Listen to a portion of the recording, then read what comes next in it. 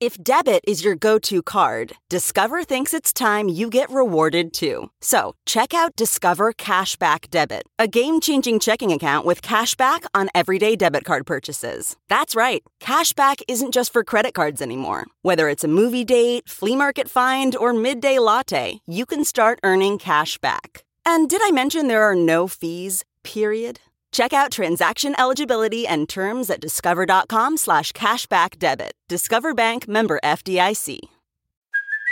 Hey, it's Kaylee Cuoco for Priceline. Ready to go to your happy place for a happy price? Well, why didn't you say so? Just download the Priceline app right now and save up to 60% on hotels. So whether it's Cousin Kevin's Kazoo Concert in Kansas City, go Kevin, or Becky's Bachelorette Bash in Bermuda, you never have to miss a trip ever again. So download the Priceline app today. Your savings are waiting.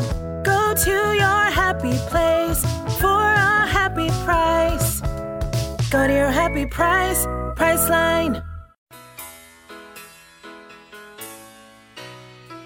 When you're alone and wish that you could just bone, you know that you can go to Pound Town. If your head is reeling, just ignore all your feelings. You can always go to Pound Town. Romancing the podcast shows you rom-coms aren't so pretty, like a bunch of cheating assholes who all live in New York City. Rich people suck.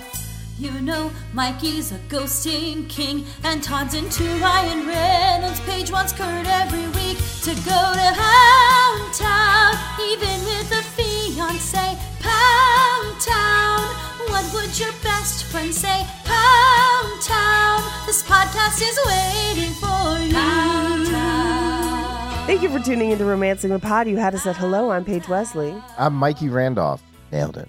And I'm Todd Schlosser, and joining us today is the amazing Crystal Adams. Crystal Adams! Yay! Hello. As requested by the fans. Oh, yeah. Backstreet's back. All right. And I'm sick as shit and I did that for you. That's how much I love you, Crystal.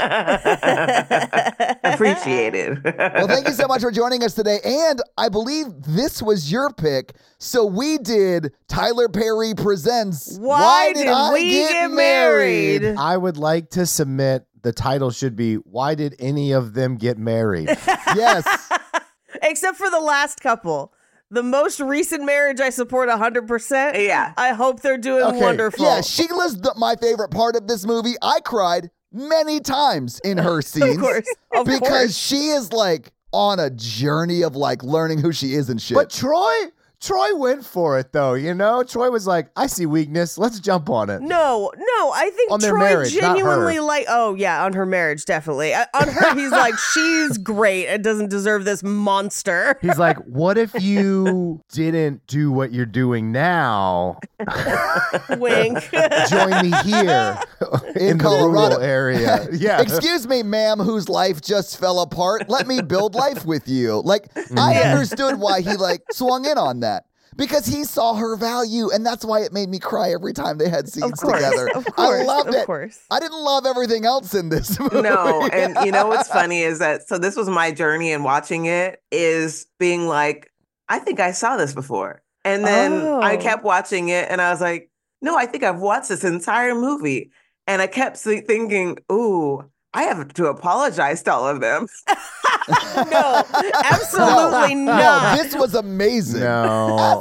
Pretty much every Tyler Perry thing we've ever done. Yeah, I don't think amazing is what I would use per se. Oh, no, this is perfect for our show, Mikey. Yes. Amazing for the podcast. We're going to have a lot to talk about. Yes. There are so many awful things that these people do to each I other know. in front of other people where I was like, I would have murdered the whole group in the cabin. I think. Mikey, they are so callously mean on fucking Main Street. Like, it is insane. That's why I love Sheila, because Sheila is like truly just a good person who's like having a hard time with her, at the beginning of the movie at least, shitbag husband. Yeah. Yeah. I would submit that this is Black Love Actually. I think Love Actually has more couples than this, though. But I understand what you mean because there's a lot of stories going on here. Yeah, and I really just love Sheila's. Toxic, unhealthy stories, you know? Mm-hmm. Oh, yeah. I mean, there is definitely that. And that little bow that says Love Actually. All I needed was a little bow in the title card that said, "Why did we get married?" Yeah. Mm-hmm. Did anybody else make the mistake of renting the stage play of this the first time on Amazon Prime? Was that just me? Yeah, I think that was just you. Yeah. So I did that because listen, I love Just Watch. I use it all the time to find out where our movies are streaming, right? So I clicked on the link to it and it took me to the stage play and I rented it. And I watched the first 15 minutes and I'm going to go back and finish that bitch. Was there singing? Was there a singing song and a singing song? I feel like that would have made Todd like it more. It starts out at the cabin. Like it starts anyway. Okay. And it's also longer. Ooh, deleted scenes. I'm definitely going to go back and watch it. I'm out. I can't do longer. Does it start off at a college where a white girl is asking a lot of annoying questions? Does it also do? No, but can I just say this? I would never audition for a Tyler Perry movie because I would definitely be the villain. I'd do it. I think that'd be hilarious. Mikey, I'd do it with you. Like if we could be like the idiot brothers who like destroy the town or are trying to like destroy the town, let's do it. No, you'll be gay on a plane with a dog. I would be honored. But doesn't he shoot like whole seasons of shows in a week? Uh-huh. Yeah. Good for him. I have a friend. This is a crazy story. I have a friend that showed up and they were supposed to like have him mic because he actually had a line. And they were like, well, we didn't know about that. And we got to shoot. So we just got to go. And he's like, but my line is not going to be heard. He's like, we'll figure it out. So they do the scene. And then they like shuffle him into some office. And they're like, oh, they're going to have me like, ADR it. Like record my line and drop it in. Yeah, ADR it. Just like right now. That's what I would have done in that situation. Yeah. Well, because he was like, okay, that's fine. Like just call my agent and schedule me another day. And they're like, no. We're going to do this right now. Like, and then somebody comes in because it's like their office. So then they're like, oh, I guess we got to find another room. And then they like find another room. It's just like, this is how, and I think these people are terrified to not do anything within less than a week. Yeah, I've heard wild things. Okay, so I don't know anything about Tyler Perry as a person. Oh, wow. But okay. I think it's really cool what he has built. Sure. Like that guy, and maybe it was just because of, where he was born, when he was born, into the community he was born into, right? Mm-hmm. But he is very smart to have capitalized on the underserved market. Mm-hmm. Clearly, there was an underserved market there, and he stepped in and like owns it now. Mm-hmm. And that's why he's worth like $1 billion because studios wouldn't fund his movies, so he self did it. Mm-hmm. And good for him. That's cool as shit. Yeah. But he ain't paying anybody else market rates. Well, that's the stuff I don't know. And that's what I mean. Like that's the tricky part. Yeah. I like the way that he was, and I think probably forced to buck the studio system. Sure. And that's awesome. But like, pay your people. Yeah. Like, there's lessons to be learned from that. And that is studio systems aren't like great to their employees or their creatives, I should say. Their CEOs are doing great. Yeah. Anyway, I just think that is cool.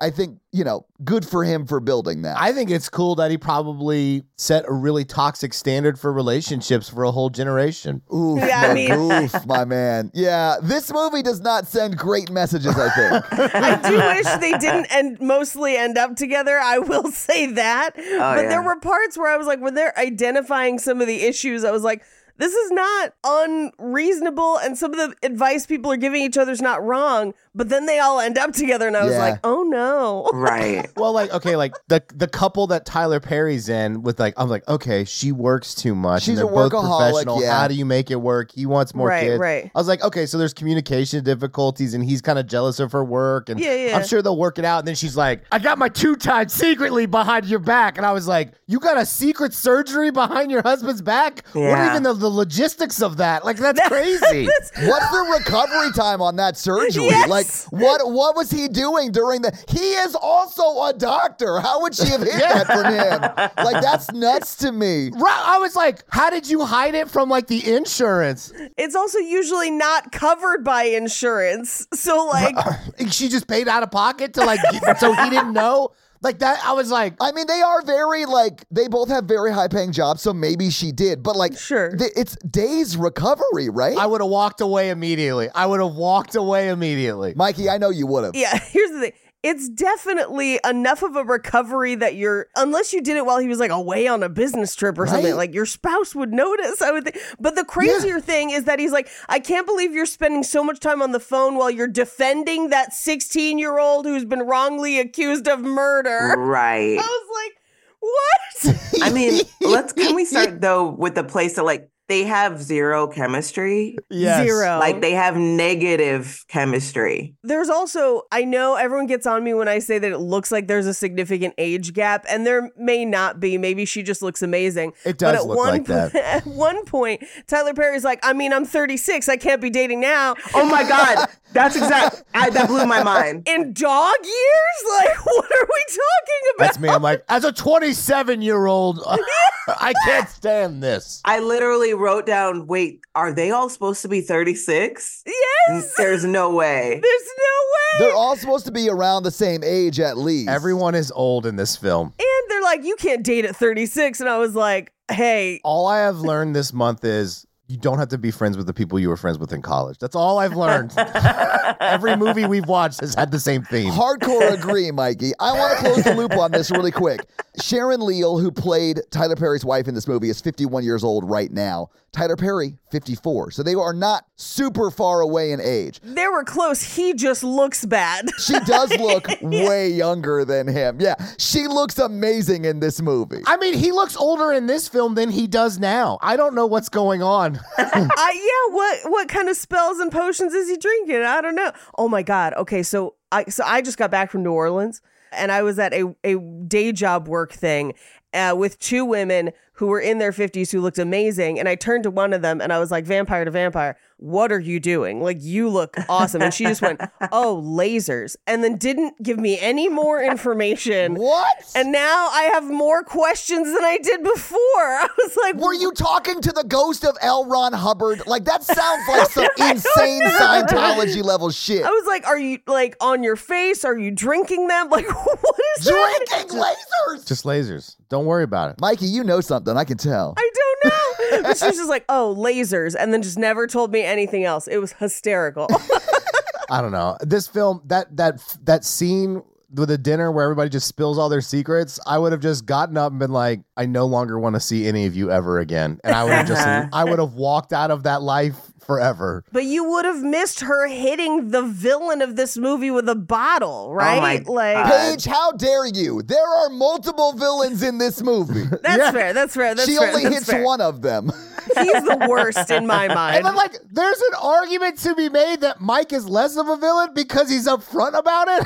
I disagree. I would call Mike verbally abusive. Mike is abusive. Because Mike's like, I hate my wife and I'm cheating on her. Yeah. And then the other people are like, we're all cheating too and also hate our wife, but we lie to her. And I'm like, okay. Tyler Perry is not cheating, but I do think there are other issues with Tyler Perry's character. Oh, yeah, definitely. But also, Mike is not just being honest with Sheila. Mike is he's abusive. Sheila. He's abusive. He is. No, he's straight up abusive. And she's like, no, it's okay. He's nice. I'm like, he's not nice, girl. Every time she just said, I just got to lose the weight, I was like, yeah. Sob. Yeah, you got to lose the 200 pounds you married. Exactly. Everyone's bad. Troy's a bad cop. Also, strangulation is like a precursor to killing your partner. I'm sorry, Troy's a bad cop? Yes. How dare you? Two couples strangle each other in front of him, and that is a precursor to murder. That is true. Yeah. Okay. So, like, listen, you've got a very good point there. You're right. I think he's a great husband to Sheila. Is he protecting and serving his community the best he can? Probably not. No, but I do like that it definitely was a case of them having to, like, combine characters somehow to make it make sense. Yeah. Because it literally not until way later in the movie do you find out that it's his dad's cabin. So when they first get there, I was like, why is the sheriff there? And he's like, here's your cabin. And I was like, does he just bring everyone to their cabins? What is this town? But then we find out it's his. And I was like, okay. But yeah, no, these couples are very bad. These are very bad couples. Yeah. That one guy's healing journey is like being abusive to his ex and his new wife. wife at the same time, and like now he's come a long way, and like he's learned a lesson. Don't talk about Black Dynamite that way. But yes, no, you're correct. That did happen on the screen. I honestly don't think he really gets like a redemptive arc. Like I feel like in these morality plays, which is what this is, he stands out as like he is currently living out his punishment for what he was doing at the beginning of the movie. Like he hasn't grown necessarily, but his character stands there as the person who was being punished for the evil quote stuff that he did at the beginning of the movie. Yeah. So like I don't think they were trying to give him an arc. Oh, you mean we're talking about two different people, Todd. Oh, I'm talking about Sheila's first husband. No. I'm talking about the guy who caught VD from his wife and then gave it to his affair partner and then also his ex. Yeah, that brings me to my next question. Were there any couples you guys wanted to end up together? Take Sheila and her new husband out of it, because yes, I wanted them to stay together. Right. But at the beginning of the movie, those couples, did you want any of them to stay together? No. I'll let Janet Jackson and her husband stay together as they work through their grief. That's the one. Yeah, that's the one. And they were the only ones, in my opinion, that had real chemistry. Yes. And workable problems. Yeah. Like none of them were the bad guys. Right. It was just life. I mean, their problems were their child died and they are dealing with that grief, and like that's hard, man. Yeah. Like so their problems were believable, and I did believe they love each other. But none of them murdered the child, which was, I thought, a good thing. They didn't murder the child, Mikey. What the fuck? I know. That's what I said. I said that the rest of the couples, they're just awful to each other, and they have like a real life issue. Yes. I will burn a fun fact here, because this is a stage play. As Todd found out. I happen to know for a fact you can watch it on Amazon. And if you want to join me, it was only $3.99 to rent. But because I started it, I only have 24 hours to finish watching it.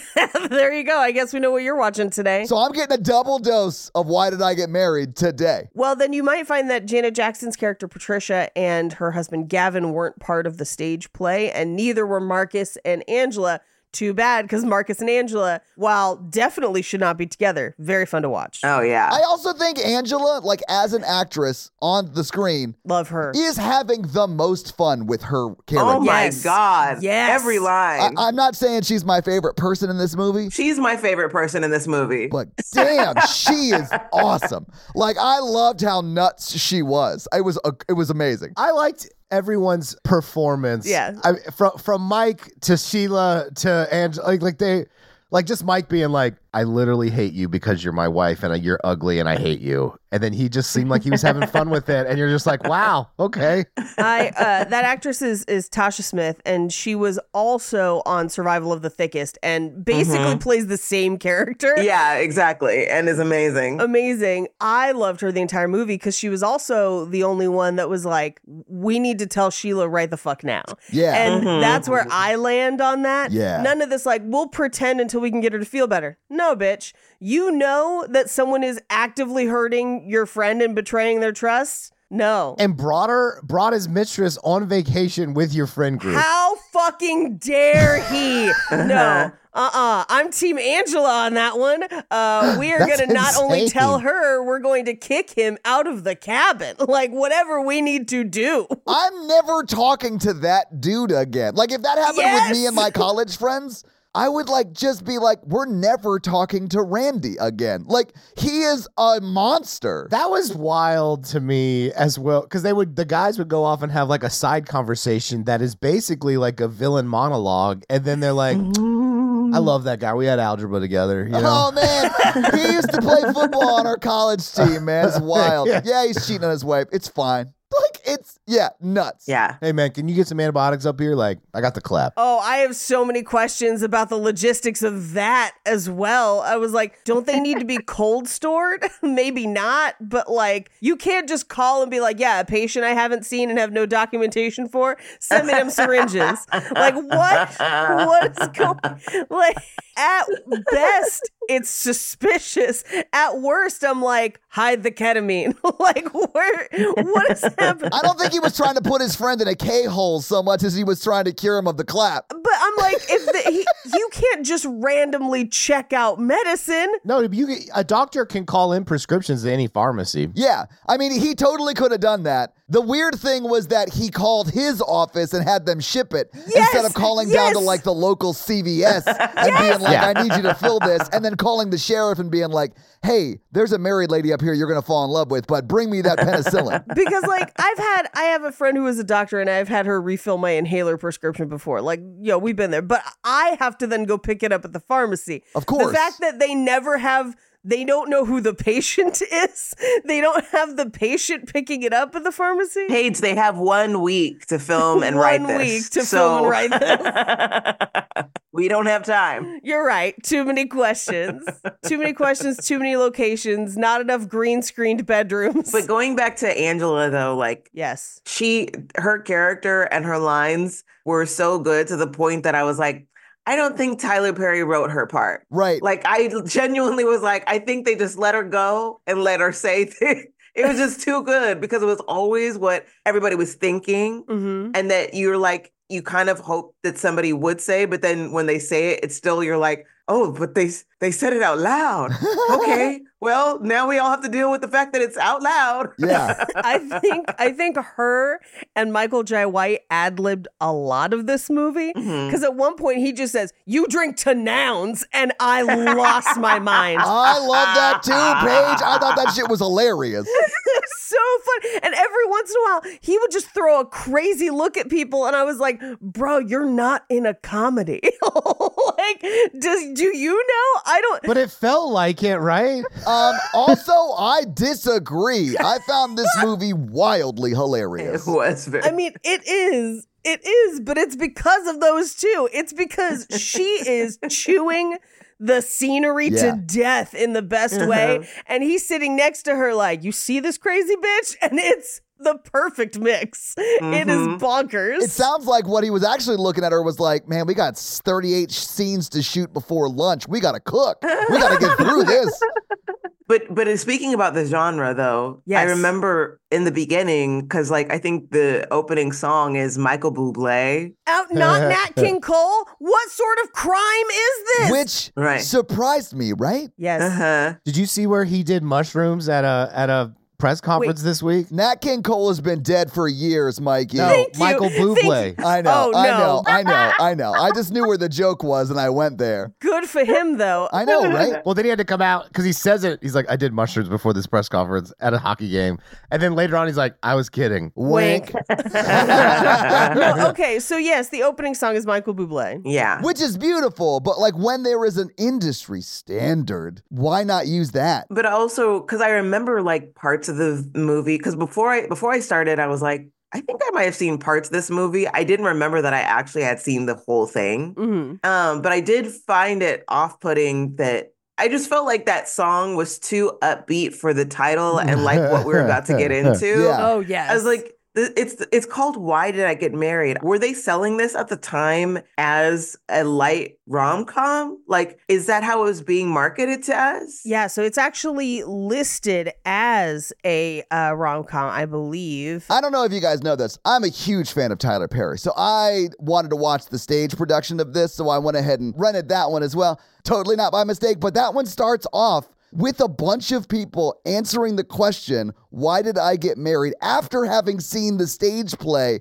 Why Did I Get Married? So like... Oh, like outside the theater? Yes. Oh, no. It's actually inside the theater, outside where they're watching the play. Like it's like that close to when they saw it.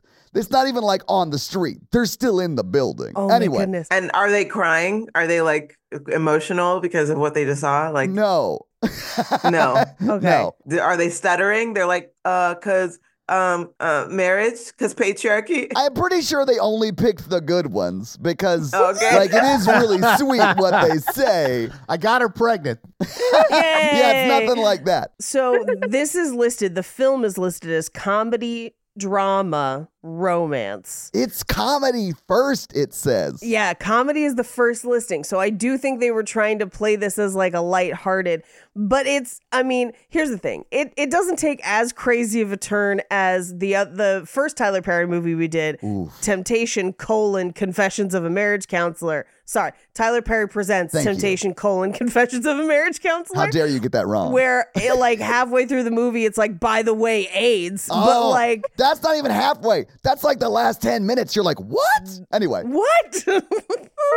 But yes, I do think this was supposed to be billed as like lighthearted romance fare. And I would argue the movie takes it very lightheartedly, but they're very serious, like topics. Yes. Yeah. I mean, multiple affairs, children passing away, a lot of very heavy stuff. First of all, the fact that she is defending a teenager in a murder trial and the fact that there's a dead child in the mix just get dropped as exposition with no context. Right. I forgot about the murder, like the 16-year-old murder charge. I forgot about it. Yes. I knew she was a lawyer, but I forgot. I forgot about the murder trial. But this is what bothered me about Tyler Perry's character and Sheila's first husband. Right. These two characters are so like one-sided and in the wrong way. So like Sheila's husband has no nuance. He's like only evil. And Tyler Perry tends to do that a lot with the evil characters in his plays or movies. Mm-hmm. And then Tyler Perry's character, I think in his mind, is only good. I agree with that. Yep. But he's not. He's not. Yeah. He's not actually good. No. And I'm like, I don't think you realize even your own toxicity, because he has her apologize to him at the end. And I'm like, no, you got some apologizing to do too, sir. I think they both do. Yeah. Yeah. I think they should have divorced. Well, I mean, the other part of it to me is, and she does bring it up at one point. She gets 1 second to be like, my body has to have the baby. I have to miss work. Yes. I have to go on leave. I have to leave my career. Yeah. It's a much bigger ask for me than it is for you. Absolutely, and he's like, that's not important. Like he just like brushes it off, and I was like, I'm like, wait, what? Well, these are conversations they should have had before they got married, and then but no, here's the thing though. So they have one child, a child that we never meet. Right. We only see her asleep in a bed. She's always sleeping. Yeah, she's only asleep like she's in a coffin. Yeah, but he is repeatedly telling her he wants more children. She is not being as honest with him about not wanting children until it blows up, and then she got a surgery before she told him. It's all insane. And yes, that is wrong. But here's the thing. It's like some people have one kid and are like, oh no, this is not for me. Sure. Yeah. And we don't see anything before this movie. So we don't know how, because she seems to have been like, yeah, I'm not super into it, but maybe not as forceful, like maybe not as like directly as she should have. Yes, I agree. To me, it seemed like she has been trying to tell him, and he's not been fully hearing her. Yes. Now the surgery is still bonkers, but yes. That shit is nuts. The surgery, yes. The surgery is crazy. I think they would have had the most realistic divorce of like, I have changed. We want different things. This is not reconcilable. Like he's a pediatrician. He wants more kids. And like, she does not. She wants to concentrate her career, but she loves her child with him. And then they had like a sad walk away moment. Like that would have been fine for me. Instead of making her apologize for having her own wants and needs. Well, and her own bodily autonomy. Yeah. And like you could have taken out the secret surgery and just had them deal with that issue and it would have been enough. Well, I do think, and I think, Crystal, you were bringing up this point a little bit earlier, like Tyler Perry sometimes makes his evil characters the most evil they can be. Mm-hmm. So like, I feel like for his wife's character in this movie, that is the most evil thing she could have done and still be in theme with like what their issue is, right? So she like had this life-altering surgery for both of them, sort of. Right. Because they're married without communicating it with him, which I sort of think it's her body. She gets like the ultimate last decision. Right. But it's still shitty not to talk to your husband about it first. No, it's still her body. But it's like an evil character written through the lens of a man. Yes. Right? Sure. Because there is a way to make her character evil, but it's like, this is supposed to hit, like gut punch men in the audience and be like, ooh, I can't believe she would do that. And it's like, I don't know that women, like maybe there's some woman out there that has done this, but I'm like, would they really? And would she really not say anything? Like, I just want to quickly bring up this show that I thought was really good. It's also based on a book called Fleischman is in Trouble. Oh, yeah. Did you guys see that? I haven't seen it, no.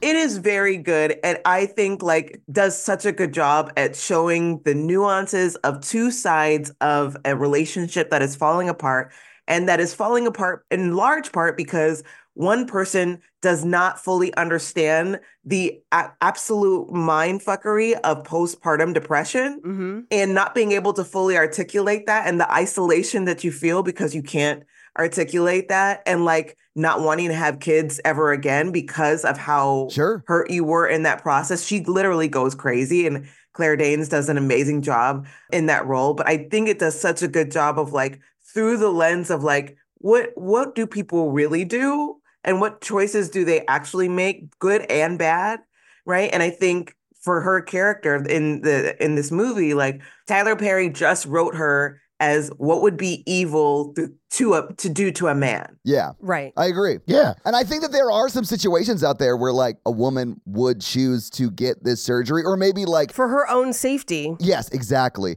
Because of an abuse situation at home or whatever. Yes. So like I do think that there are situations in which you would not want to communicate that possibly with your abuser, but that's not what we've seen in this movie. I do think Tyler Perry is not a great guy. So like, no. Was there some communication before that surgery that he just did not hear? Because we see him receive information that he does not hear multiple times in this movie. Yes. So like, maybe she did sort of communicate it with him. I don't know. We don't see it on the screen, but you know. And he never seems to hear her side, which is like, I like my career. I like what I do. I like doing this.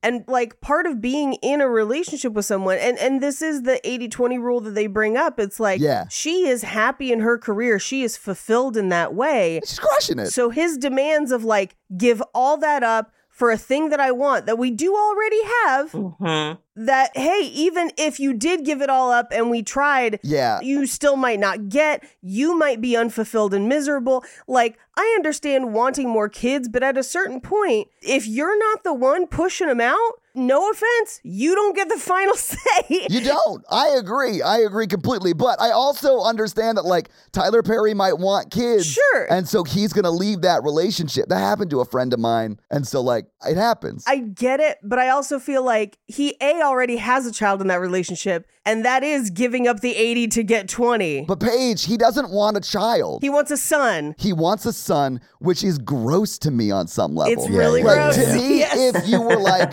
hey, I always wanted to have a big family. I want to have at least 2 or 3 kids. Like that to me is different than I want a son, because a man with no son has no future. And that shit is like gross. Yeah. Like I have friends who think that way, you know? Like I mean, but if this was a well-written thing, he would be like, I want a big family. I come from a big family. This is what really makes me happy, not my career. I would give my career up for this if but I can't ask you to give up yours. But here's the thing. If he would give his career up for it, then I think we could have different conversations of like, okay, so do we adopt? Well, that's the thing. You don't realistically see this couple handle this issue. You see this craziness on screen. Right. But here's the other thing. We haven't talked about the real reason that they should divorce was just that he is boring. Yes. Tyler Perry is not like, he seems so boring. I'm like, boo, like you don't have anything interesting to say. Like you're always just co-signing somebody else's conversation. Like what in here is she supposed to be in love with? She supposedly wrote down a list of things and found it was a long fucking list. And I'm like, let's see the list. Oh, right. Put it on the board. Let's start at the top and sort of pan down and see what's written here, because I don't believe it's that long. Yeah. She's writing it in the first column, which would be the cons. No, you start with pros and cons. So pros is in the left, cons is in the right. Except Janet Jackson told her to write the bad stuff first. Directions in the assignment. And she does say, if you follow the instructions, you'll be okay. Yes. So she didn't follow instructions and she's not okay. Or she was just like a lot of cons. Yeah, a lot of cons. I was surprised in the middle of like one of the dinners, she wasn't like, you guys should watch me public speak about y'all sometime. Oh, I mean, it had shades of Taye Diggs in The Best Man. I know, it feels sort of The Best Man. Yeah, no, you're right. Except that like in this movie, Janet Jackson got consent from her friends. I would be so pissed at her all the time.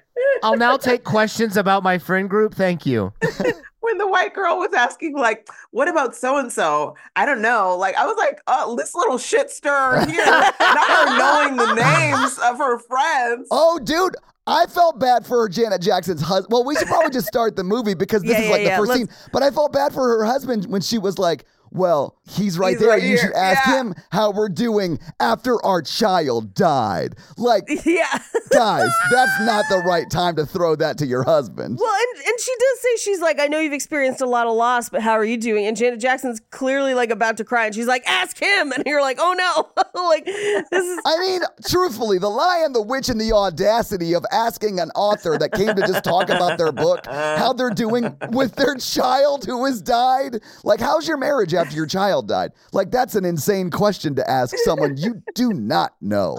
Okay, I feel like whatever the book was about, she opened that door. Okay. Okay, you know what, Mikey? That might be fair. Yeah, that's by answering that other question. Yeah, because her friend was like, she's like, tell me about Sheila. Did she slap him for real? And you're like, wait, how does she know that? She should have. That's what's up. That's what the book's about, is just this cabin retreat? No, the cabin retreat happens after that lecture. The book is about their previous vacations. Mm-hmm. So they're all just as bad. Yeah. Which I think she wrote the book because she's like, hey, this is a great way to like make your marriage last. And every one of those marriages that are in that book are like not great. Objectively, it seems like a terrible plan. Before we talk about the last thing, before we get into the plot of the movie. I know. We got to get into it, man. I was thinking about this the whole time. Would you go on one of those retreats with your couple friends? Hard pass. No, thank you. I mean, I go to like cabins with my couple friends, but they're not like couples retreats. It's just like, I'm going to the cabins with some friends of mine. And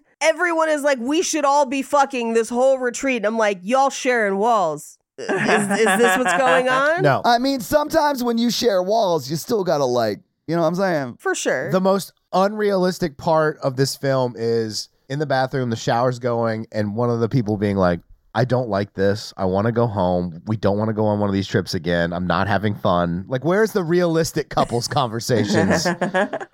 I'm never going on a couples retreat. I hope I don't ever get to that point. Not put on by one of your friend group. At least pay a professional. I think Janet Jackson is a professional, though. What is her actual title? She's a psychologist of some sort. Here's the thing about that, though. Ethically, you can't just... Oh, no, Mikey, I agree. I understand. But she is a professional. No, I would say she is very unprofessional. You know who I would go on a retreat with? Do you know who Shira 7 is? No. I think she's mostly on YouTube, but like people have started clipping out the YouTubes and like putting them on like TikTok and Instagram.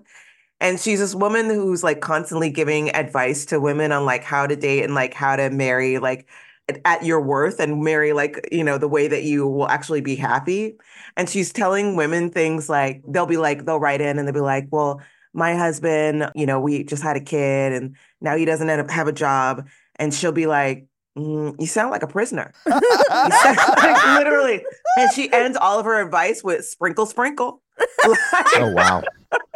And so sometimes people call her the sprinkle, sprinkle lady. So if you've heard somebody say that, they're referring to Shira 7. Okay. And I would go on that retreat. Like whatever, I would just want to listen to what you say. That's so funny. Sprinkle, sprinkle. Sprinkle, sprinkle. But maybe we should just go through this movie scene by scene, guys. All right. Anyway, so it opens again with like LOVE, but the Michael Bublé version and not the Nat King Cole version, and not even the Nat King Cole and Natalie Cole version, the one that's in Parent Trap. So many choices. So many better choices. Although Michael Bublé's great. Like he does mushrooms and does interviews and it sounds great. But like love Michael Bublé. I have nothing against him. Yeah. But yeah, it was an odd choice. It was an odd choice. Additionally, the credits are long. It's the full song. Right. And it's just individual names with wedding items thrown up in the background. Which, by the way, there is no wedding in this film. Yeah. There's one wedding that happens off screen that she didn't invite all her friends to. I couldn't. What? No, it was the best choice. She should not be friends with them. Yeah, I was about to say, I think she is setting a very clear and understandable boundary with that friend group. That's fair. And also, do you guys think she's pregnant at the end of this movie? They got married real quick. No, you know what it is that it's super Christian. It is super Christian. Right. And so they don't want her to live out of sin. And so they're like, we need to bone. Yeah. We gotta handle this right now. Let's make it official. He was sweating at that diner. Like he was. Yeah. It's also because they almost nail her arc. Almost. Yeah. But because it is a church play and the church can be very fat phobic when it wants to, they couldn't just let her still be fat. Right. What's wrong with she looks fine. He falls in love with her as a big woman. And the fact they still had to make a big old deal about her, air quotes, losing the weight, which I am choosing within the story to believe that her life is happier and she is more fulfilled and is more active and enjoys doing things with her husband, and that is just a byproduct and it wasn't like intentional. Yeah, they go for walks together or whatever. Sure. They almost did a good job of being like, almost did. She was like, I want to improve how I feel about myself. And he's like, well, why don't we start walking? I'll walk with you, instead of like, if you want that. And he does say if you want that. Yeah. So if she went on that journey, good for her. And he seemed to be supportive no matter what she wanted, which I thought was really nice. Yes. I do feel like the diner scene does sort of have him position it as, I think you're fucking sexy right now. Yeah. If you want to change it, then I can help you change it. Yeah. But like, I don't give a shit. I love you for you. Yes. I think this goes back to the fact that Tyler Perry is good at writing things that would be hurtful to men. Right. Yes. And so this is really the idea that like what would be most hurtful to her ex in this situation is that not only is she happy, but now she's lost the weight that he kept pushing her to lose. Yeah. Right. Right. So it's really with the focus on this other guy punish him. and not even really. Yeah. It's about punishing this guy. That makes sense. Yeah. I did think him like groveling back was an unrealistic thing. That was unnecessary. Like, we get it. I actually sort of enjoyed seeing him get his comeuppance, and the fact that he was still in that relationship and like fully hating it. Like, and largely because the person who he was with was like not into him anymore. Clearly it was just about the money or whatever for her. It doesn't really get into it, but like, I sort of loved watching that because of some trauma I have. But we probably should just like get into the movie, guys. We've been talking for 45 minutes. Yeah. So credits, tossing things, no wedding in the movie, but they still do. Oh, about that. The video stage play that you can watch on Prime starts almost exactly the same way. Really? Okay. But they also cut in the testimonials of people right after they saw the play. Guys, watch it. It's worth it. We open on Janet Jackson giving a lecture, and she's answering a question from this nosy white girl in the audience. And she's like, do you still do that vacation? We have no context of what vacation she is talking about. Nope. This is purely an exposition dump for her to be like, oh yeah, here are all my friends that you're about to meet, because every Tyler Perry movie starts in flashback. Like constant, like this is his only narrative device, is to have someone be like, well, I know a story about a couple who did just that on the way to Bethlehem. Like it's that every time. And they also, this is where they introduce the award she's been nominated for. Yes. Which is just Psychology Digest Award. Full stop. Just weird, vague. What is it? No idea. Psychology Digest Award. That apparently has like a huge reception in DC, but is not descriptive enough. Well, you guys don't know this because you're not in the field, but it's pretty much like the Oscars to us. So Mikey goes every year. It's a big deal. I've never even been nominated. Mikey does get mad when he doesn't get nominated in like local award things. Real trivia shit. Yeah. Like below what his level is awards. Yes. Let's just say that. Which means we should sweep it. That's all I'm saying. I can't get into this with you again. We shouldn't enter best podcast in Nashville because like that's unfair. Yes. Why can't I win best mental health practitioner in a fitness magazine that's local? I don't understand. Well, I think there are two reasons. The fitness and the mental health side of it. But I think this was him him just trying to think of what an award would be for someone with that job. Mm-hmm. And he Googled Psychology Today, which is an actual magazine. It was like, I'll just change it to Digest. Yeah. But what he doesn't know is that Psychology Today is not that big of a deal. You just submit your information to be included.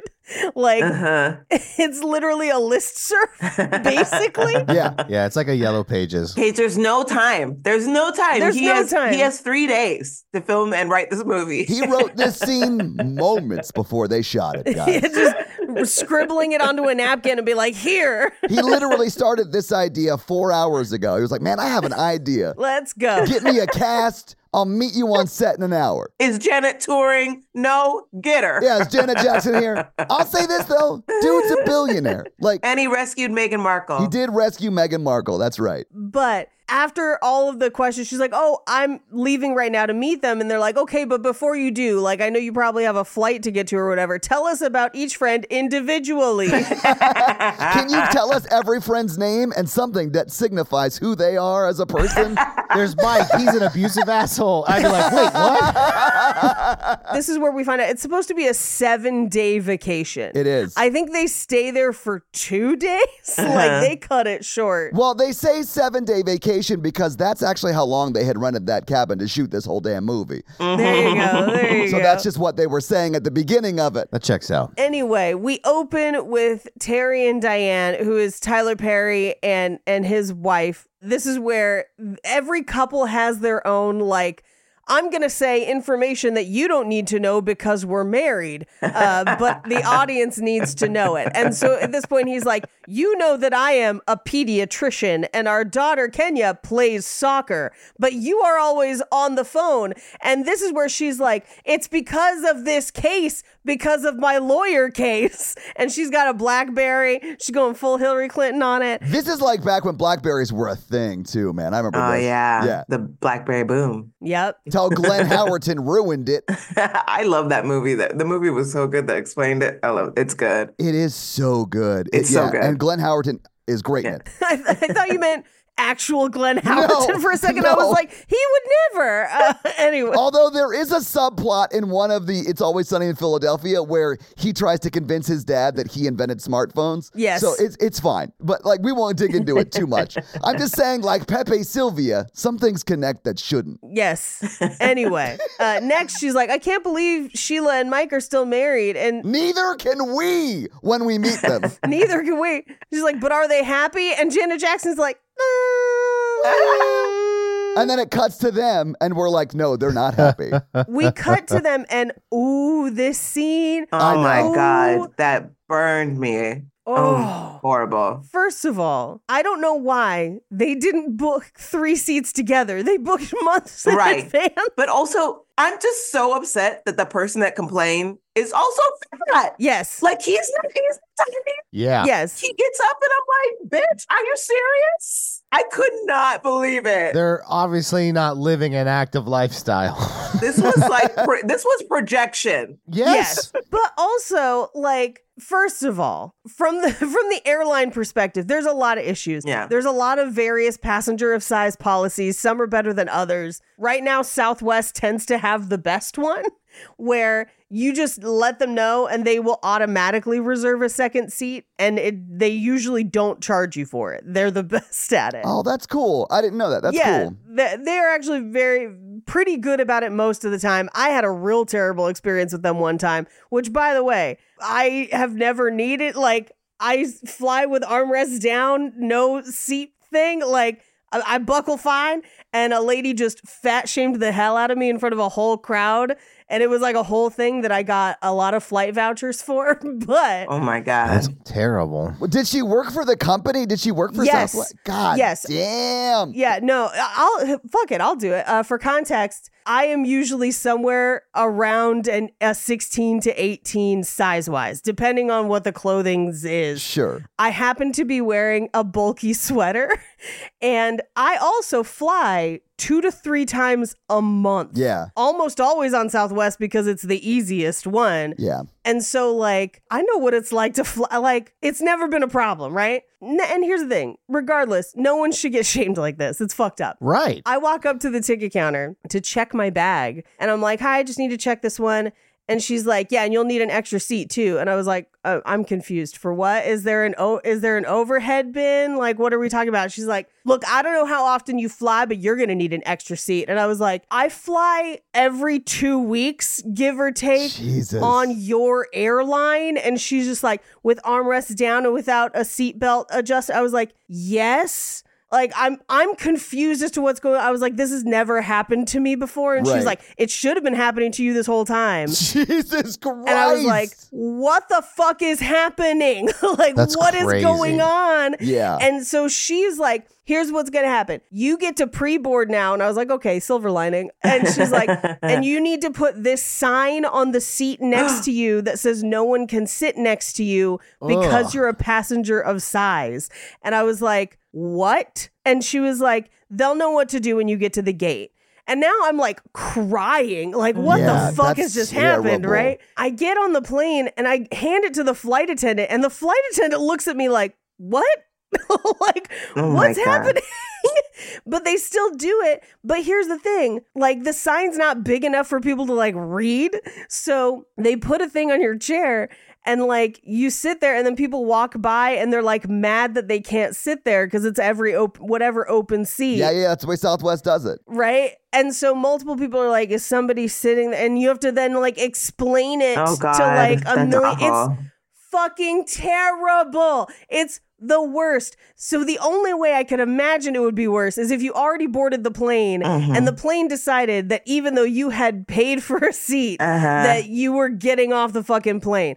Like, but then here, the only way it could be worse than that is what happens in this movie. Oh, yeah, because her husband is taking his affair partner on vacation with all of your friends. She should have divorced from this incident alone. I agree completely. If Jake and I were on a plane and the plane was like, bitch, get off the plane, you're too fat, which is basically what they say to her. That is what they say to her, yeah. Jake would have been like, we're both getting off the plane and expect a call from the lawyers. Yeah. We're going to fuck you up, basically, at this point. I mean, I looked it up. From St. Louis, where they live, to Denver, which is like, they're probably actually about an hour outside of Denver somewhere. How long is that drive, by the way? It seems like days. It's almost 12 hours. So, like, she could do it in a day if the flight was, like, in the morning or whatever. But, like, that is so brutal. mean. That is insane. Especially alone, too. Yes. Oh, God. Anyway, so we know immediately Sheila needs a new man. Oh, yeah. Or Sheila just needs to, like, get rid of this guy, not necessarily needs a new man. Well,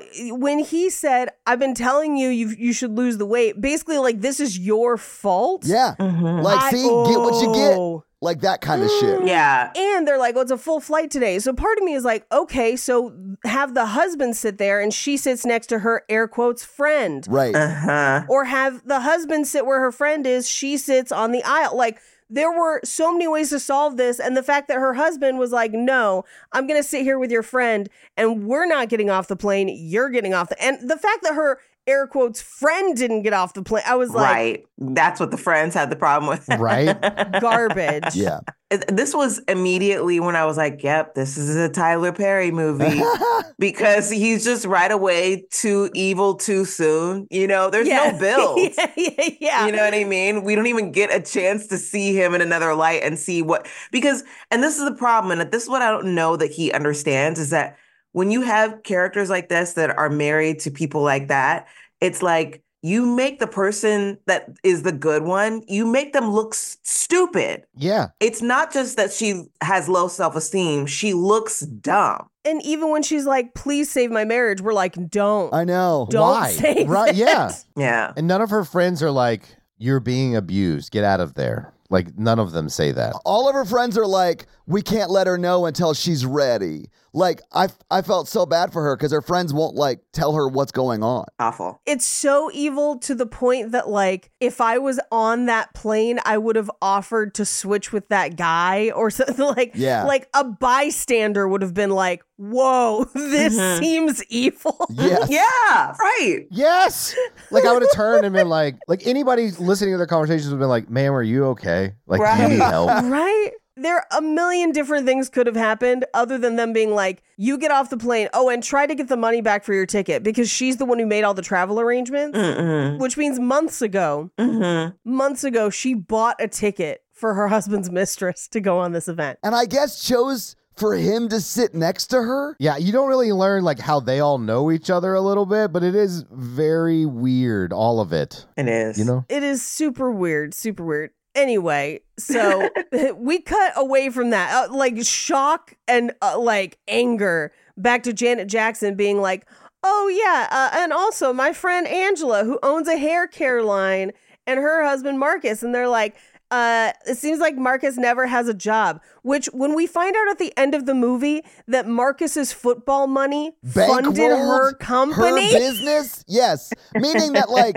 I mean, I realize they're married, so they probably own it jointly, but like he was instrumental in making that thing go. That is his job, by the way. Like, yes. That is... He is working. Wait, I just discovered something that is very important. Oh, sorry, please. So the guy who plays Sheila's evil husband, what is his name? Whatever his name is. Richard T. Jones is the actor who played Mike. Okay. He plays not Ike Turner, but like Ike Turner Jr. in What's Love Got to Do with It. Oh my! As a young man, like as a so like, not as a kid, but I think one of his kids. Okay. One of Ike Turner's kids. That checks out. Anyway, it feels like it's in the oeuvre. Right. Like I get why you brought it up. I've been resisting the urge to bring up that I recognized him from Event Horizon because he was Cooper in Event Horizon. Okay. Yeah. In this movie, it's a don't eat the cake anime situation. Yeah. He's like, I told you to stop eating all of that cake anime, and we're like, still abusive, still trash.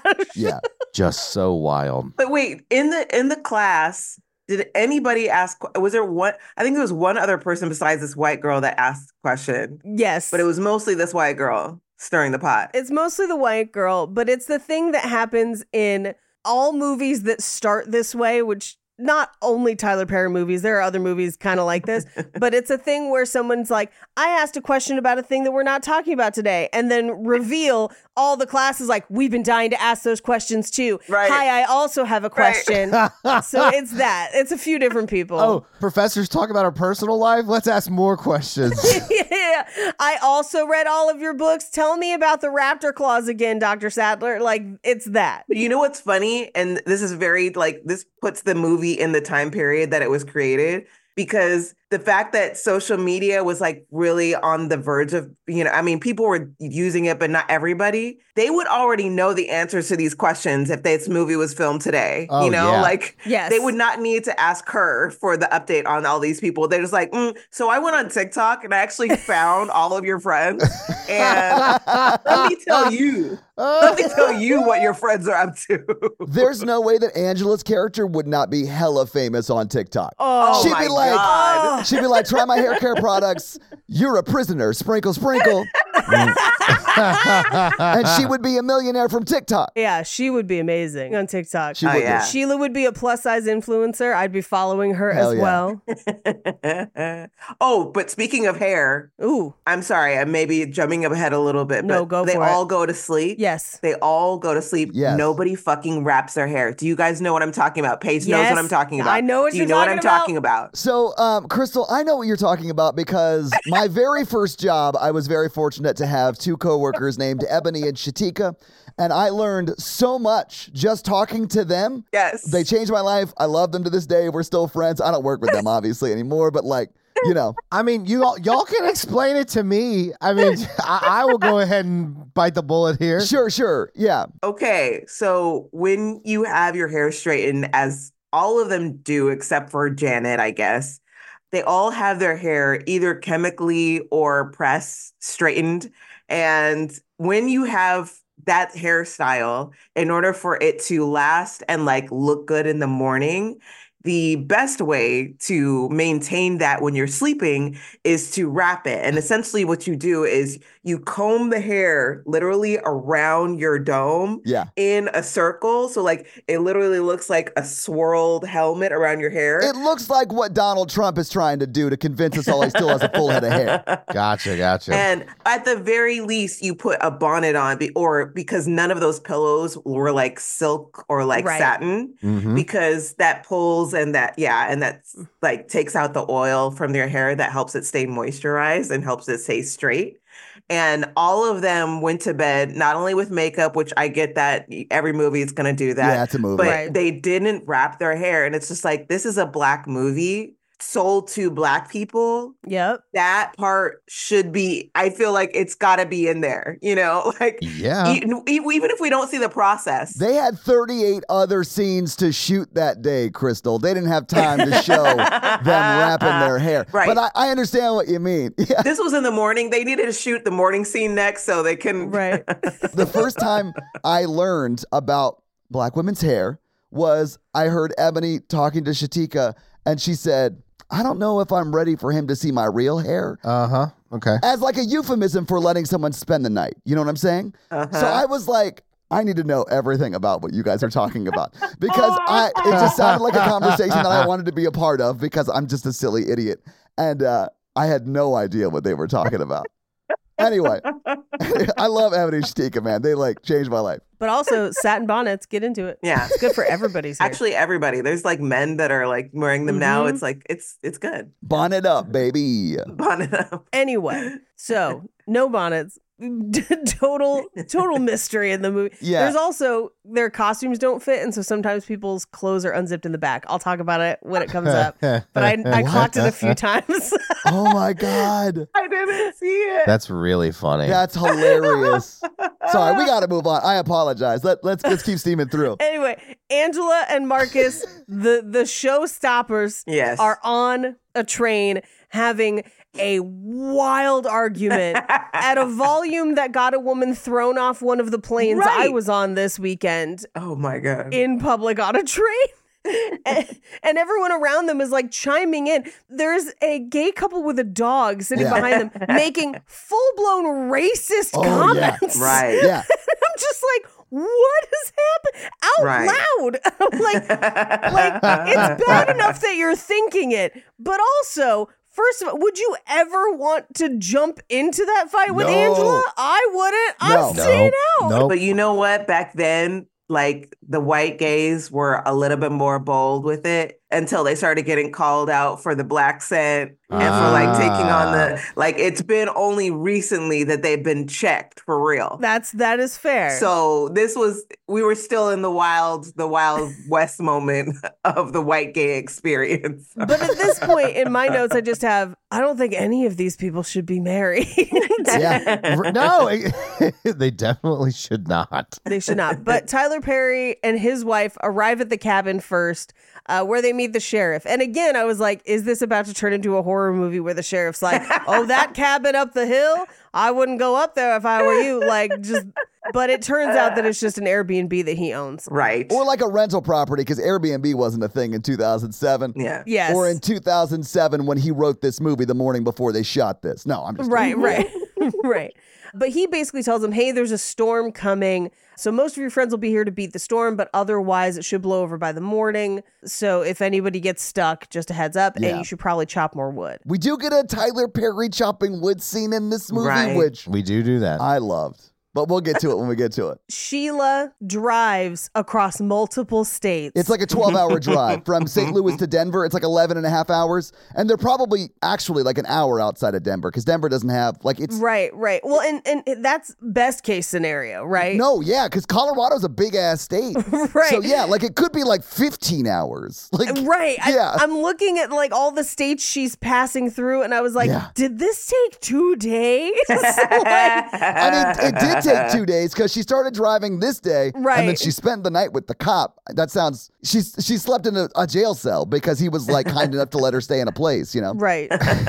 Meanwhile, at the cabin, because it's still just Tyler Perry and his wife, he's lit a Pier 1 Imports amount of candles in a tinder box in a wood cabin. And she is, because he's trying to get romantical, and she is passed out from work, which, like, to me, I know that like this movie is trying to read this as like she's the villain, she's too busy. And I'm like, this woman is exhausted. Right. From saving children from death row. Yes. Yes. They both, I mean, so he is a pediatrician. Right. Whoop-de-doo. Well, I mean, I'm just saying that like I'm just kidding. she's helping a child stay off of death row probably. And he's a pediatrician. I do love how you treat pediatricians like Mikey treats podiatrists. But They're not real. I can't get into this. Mikey, podiatrists exist, okay? They're basically chiropractors. Yeah, exactly. Exactly. I just think it's crazy to me that like in this movie it's trying to paint him as this hero and like he's altruistic good, if you would. Mm-hmm. Right. And he's like not a great guy. No, boo-hoo, my wife is tired. I can't get laid. That's essential, but that's like so much of his issue was like, Exactly. we don't fuck enough. Like, bro. And who says you don't screw me anymore? What? Yeah. Who talks like that to their spouse? Or if you could screw me on the regular is what he says. What the fuck? Who says that word? It's so weird. Are you serious? Someone who wrote the dialogue saying that it's like in the Declaration of Independence that your wife has to sleep with you. Yeah, bro. Why don't you just screw me more? I am a person who works too much and gets exhausted. Same. My wonderful husband is like, hey, if you have the time today to sleep in, you do that. I'll go get Diet Cokes and breakfast, and when you wake up, it'll be there. And then we end up spending time together because he's not like, why are you working? Why are you paying our mortgage? We're not going to talk about healthy relationships on this episode. I don't want to even go down that road. We don't have time. We just don't have time for that. We have 2 days to write and shoot a movie, Paige. Okay. Got it. No time for screwing, only time for movieing. But this dude's a billionaire, so like he knew what he was doing. That's all I'm saying. Yeah, I mean, anyway, Janet Jackson and her husband Gavin arrive, and Janet Jackson immediately goes to wake up her friend Diane, and I'm like, how dare you? Right. Like, why wouldn't you be like, oh, I bet that case where she's, defending a 16-year-old wrongly accused of murder is getting to her. Let's let her sleep for a bit. I will say this is not Janet Jackson's fault. Because in my mind, Janet Jackson has a lot going on too. Sure. And she may not know that what she's going through at work. This is Tyler Perry's fault. Yes. Because he should be like, hey, let her sleep. She's had a busy week. Like, right. She needs some sleep. She'll be up in a few hours, I'm sure, and she'll be ready to go. Happy to see you. Yeah, and we'll all have dinner, and it'll be great. I think it's funny that we're referring to his character as Tyler Perry because we don't know his name. Well, and I'm doing the same for Janet Jackson, in all fairness. Terry. Like the Hogan? Yes, like Terry Hogan. But he also answered his wife's phone and says to her assistant or someone at her legal office, somebody, don't call again. We're on vacation. Yeah. Horrible. I thought that was nuts. He overstepped. Yeah. Anyways, so Janet Jackson goes to wake up Diane. And this is where she tells Janet Jackson, I'm defending this 16-year-old who's on trial for murder. But they drop it like a brick in the middle of the scene. He died. He was found guilty while she was on vacation, I guess. Because she couldn't get a hold of her legal office. Well, and here's the thing. Like, realistically, she would know the trial dates because she would have to appear. Oh, yeah, no, you're right. So, like, if they're calling, I'm sure it's about filings or documents or things, and there are other people who can handle that. Sure. I don't think Tyler Perry understands that. Yeah, that's part of the issue with his character is that he does not respect what she does. Yeah. But it's possible that she's also using her job to like avoid hard conversations with him. Yeah. And I feel like the way that he tries to get to the bottom of that is by saying, well, I'll just help her put her job in the place that it's supposed to be. That I want her to put it. Yeah. Rather than just being like, what is your issue with me? Like, I think it speaks to this whole sort of view that he has that she is a supporting actress in his life. Yes. Yeah. And that is, I think, his problem in this relationship. Yes, agree. Which I would say is not uncommon for men. That's something that, like, I had to do some therapy work around, to be honest. Well, yeah. I mean, you could say it. We've seen it. Yeah. This is also where we find out that Gavin, Janet Jackson's husband, is an architect, which when they get back to their house later, they clearly tried to make it look like a cool modern house. They did. But there's nothing in it. There's nothing in the house. There's no art on the walls. There's nothing on the counters. There's nothing on the tables. It is clearly like a model home, but even model homes have like fake set dressings. So it was clearly like, we have this apartment for 20 minutes. Walk through the kitchen, say these lines, hug, and leave. Let's go. No, they found an IKEA. And yes. Oh my God. If somebody walked through the foreground with one of those blue bags just looking around, I would die. Oh man. Anyway, Angela and Marcus roll up and she is drunk, but still wants to drink a Kahlua and milk because it's early.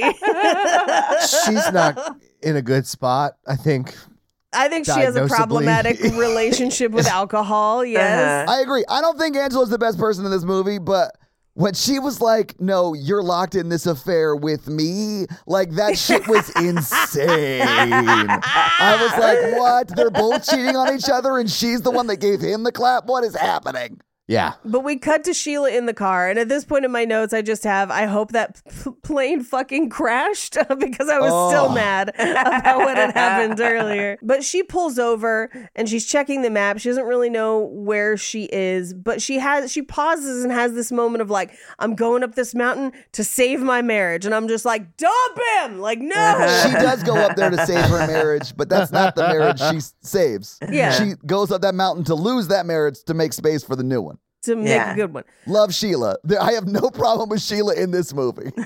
Yes. Angela goes into a litany of complaints about how Marcus and his baby mama deal with each other and their children. And she says something really interesting here that doesn't super make sense, where there's two kids, a boy and a girl. In this conversation, she implies that the girl is her and Marcus's child that is staying with the baby mama while they're on this retreat. But then later, that does not seem to be the case. And I'm not 100% on if Tyler Perry forgot or what. It was a quick production. But in this scene, she's like, I really don't like the way she talks to my daughter about me. Yeah. Which is a real thing and a real conversation you would have if you were co-parenting. Yeah. Sure.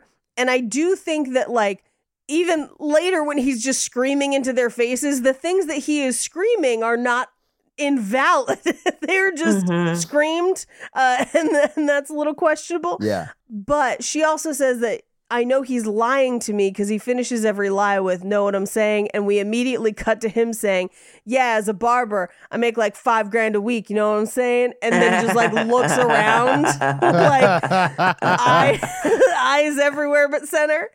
But this is where Tyler Perry then just complains about his wife not having any time for him and she's always working. But we just found out that she is busy defending someone for fucking murder. Right. So we are not sympathetic. But this is also where Michael Jai White is like, I need you to give me a shot because I have some sort of venereal disease that is making it burn when I pee. And Tyler Perry's like, yeah, I'll overnight something. Don't worry about it. This could have been a phone call yesterday. Wait, what? He could have called him about it yesterday. Like, you waited till you got to the cabin? Right. Well, and he doesn't examine him at all. He just guesses the antibiotic he needs. Yeah. I mean, you have to rule out what is going on with that. Right? But he also just like admitted to his friend that he cheated on his wife and got some sort of venereal disease or whatever. Right. And like his buddy's like, I got you. Don't worry about it. Yeah. But he does say you have to tell her. He does, which is honestly probably what I would do. But I would like put a clock on that shit. I'd be like, the second you get home, you have to tell her.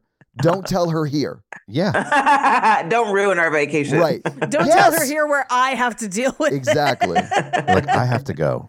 I have to leave this vacation immediately. I honestly wouldn't want to be around it either. I probably would be like, hey, honey, we need to go home. You have to save this child's life who is possibly going to jail. Yeah, we have to get home before the dun-dun happens Exactly. and we get to the lawyer part of this Law and Order episode. Hello, Todd. It's Mikey.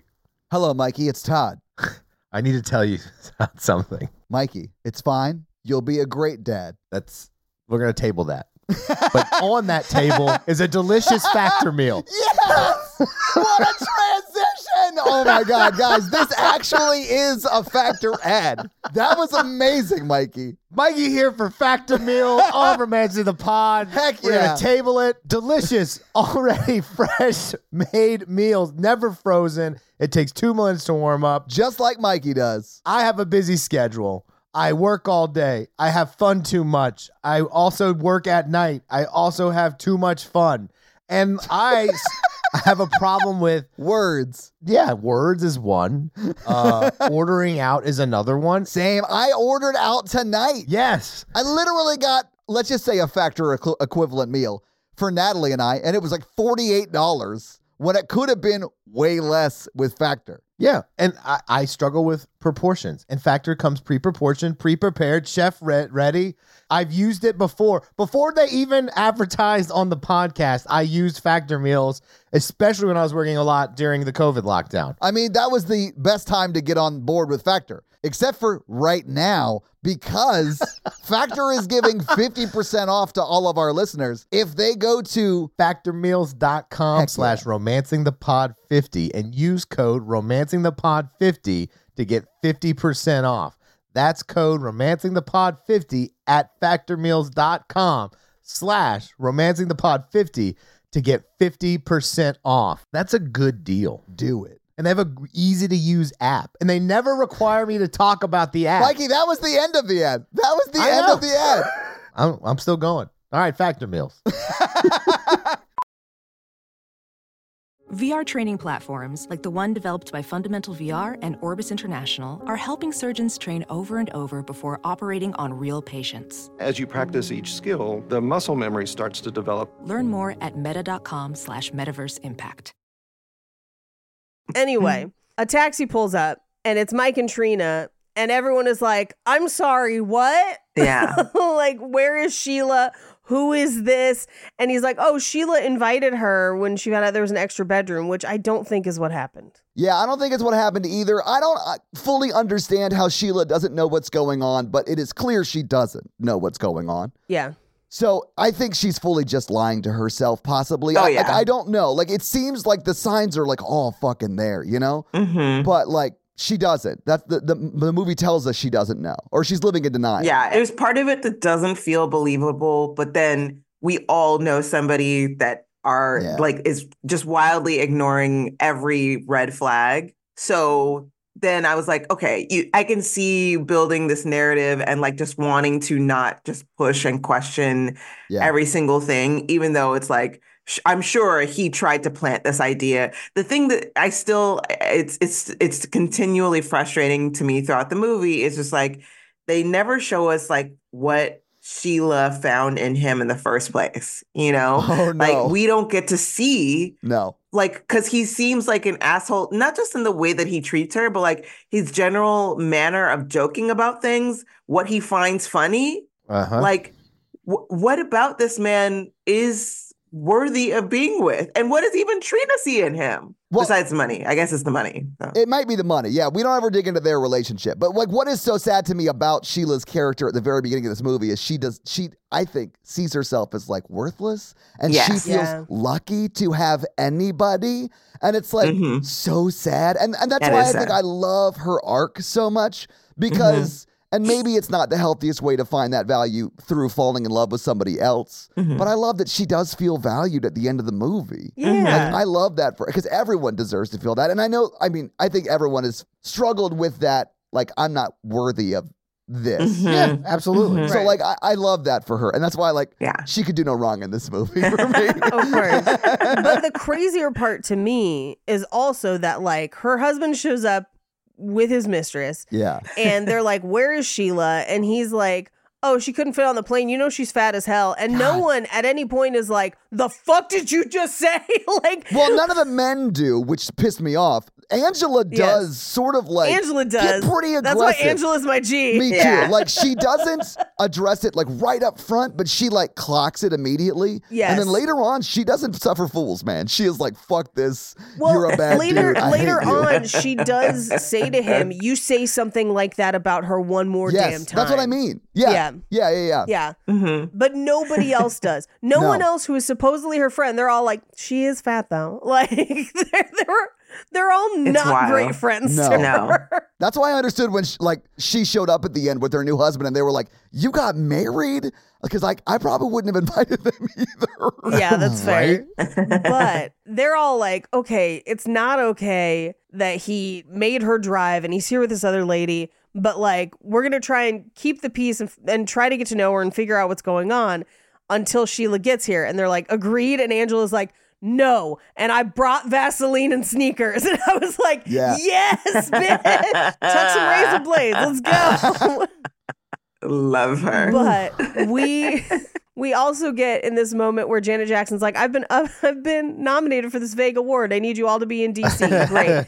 So we've set the stage for where everyone will reconnect later. Yeah, this is Chekhov's award because this is the last scene of the movie. Yeah, this is the thing that she sets up that comes back at the end. That's what this is. Yes. Gotcha. But this is also where Angela is like, I'll drink to that. And Marcus says, you drink to nouns. Shit, that was so funny. But for real, like if I called you two and be like, guys, I'm getting an award. I need you to fly out to DC to be in the audience to just cheer me on that time. I'd be honored, Mikey. It would depend on how big the award is. If you're like, well, it's not the presidential medal. I'm talking about like I'm getting a vague psychology award at a conference. Oddly enough, though, it is presented by the president. That's why it's in DC. Right. Yeah. I think it's vague to us, but I think the way that they play it is that like this vague award means it's a big deal. It is a big deal. You got to think of it like The Sims. You know, they murmur something, and it means a lot to the people involved. It does mean a lot. I got you. You brought up The Sims, which is something Mikey can connect with very easily. I do. So, like, I know. Yeah. I don't know if you knew metaphors. this, Crystal, but like you said the perfect thing to like re-engage Mikey into the conversation. Yeah, I really connected with this. You gonna pay for my flight though? Because I'm not gonna go. Oh, yeah. So, like, putting that burden on your friends. Okay, I just had one of my good friends is having his birthday in NOLA, in New Orleans this year. And he was like, hey, in 3 months, I'm going to be in New Orleans celebrating my birthday. I would love it if you could make time to come down, but I fully understand if you can't. Here's where we're staying, all of that stuff.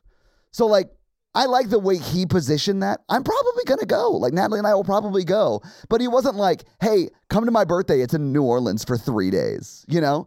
Yeah. It was sort of like, do you want to take a vacation with me and my husband for my birthday? Like that kind of thing. Wait, do we know where they all live? Like what cities? I don't know. So we know that Sheila and her husband live in St. Louis because that's where she drives from. But I don't know where anybody else lives. No. Yeah.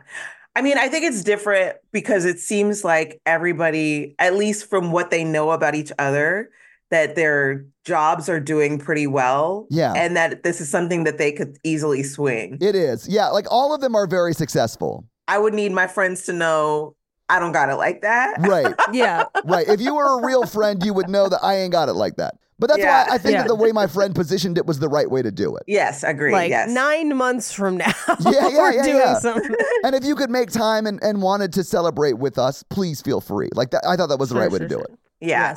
Yes. This scene is also where we find out that Marcus used to play for the NFL. And she's like, only 2 seasons. But I'm like, that's a big deal. Yeah. Like, what are we talking about? Then he got injured. What a loser. Right. But here's the thing. If you play for the NFL and get injured, I believe that you do, at least for a certain amount of years after, get a bit of a stipend to pay out some of that contract. They have a very good union. Yeah. Also, league minimum right now is like $750,000. So like 2 years of that, I understood how even with just 2 years of that, he could bankroll the starting of her business. Yeah, absolutely. Which we don't learn till the end of the movie, but once we do, we're like, what the fuck?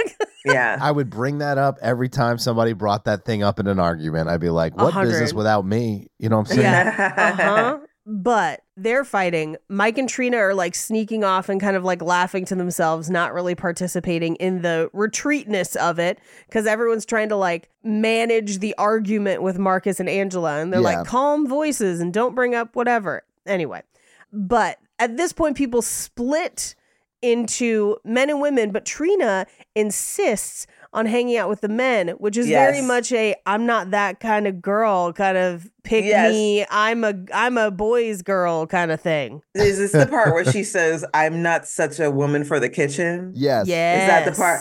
Oh my God. This was one of my favorite parts because this is something that I'm like, I can't stand. I can't stand girls who are not girls. Or at least don't try to be.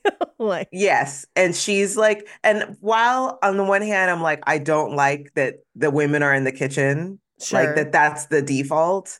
I'm like, I'm still going to be with the girls. I still, you know what I mean? I'm still for the girls. Especially in a situation where you know nobody except for the dude you're having an affair with. And it's the audacity. And I feel like it's important to point out it's not a patriarchal thing. Like this is not like a gender norms thing as much as it is like women's. It's hard to describe, where it's almost like there's a kinship where it's like, no, we get in with the girls and we find out all the stuff. I think part of it is like this tradition of like being in the kitchen and being the ones who are cooking the things. That on the one hand is like something that has happened because of patriarchy, but the way that women have reclaimed that space, to be the space where it's like this is also our relief from being around these men and from having to talk about things that they care about. We can finally talk about the things that we care about without being judged for it being to this or to that, or like having something be called a guilty pleasure when it's really just like, no, I don't feel guilt at all about it, you know? I fully plan on being in the kitchen at the party I'm about to go to. And it's a party with people I like, men and women alike. But I fully plan on like dropping some dips and being like, all right, where's the Diet Coke? And let's talk everything. For the record, that would be me at a Super Bowl party too. I want to be where the buffalo chicken dip is. I have one friend who believes the NFL is like professional wrestling, where everything is like fake and acting out and everything. And like, so I'm here for that. Having conversations with him is more fun because it's wild. Because he's like, you know, they set that up, that knee injury. That's so funny because I just saw a comedian, Jay Jordan. He has this bit about like all the commentators on NFL, like this is male gossip. Yes. This is like it is. That's all water cooler talk was code for too, by the way. Like back in the 60s. Like that's always been a thing. It's like the Real House husbands. Like he swears their relationship is fake and just set up by the NFL to push the NFL forward. Yeah, and I'm like, there's a lot of people that believe that. I don't believe that. I believe that he's an attractive man.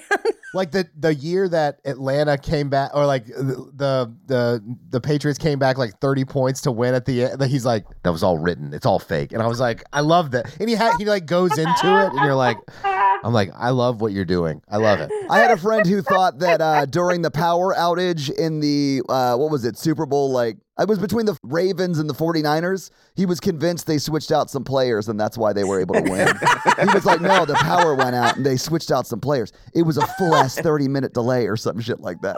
I was amazing. Like, I get that you like the Ravens, but, like, calm down a little bit.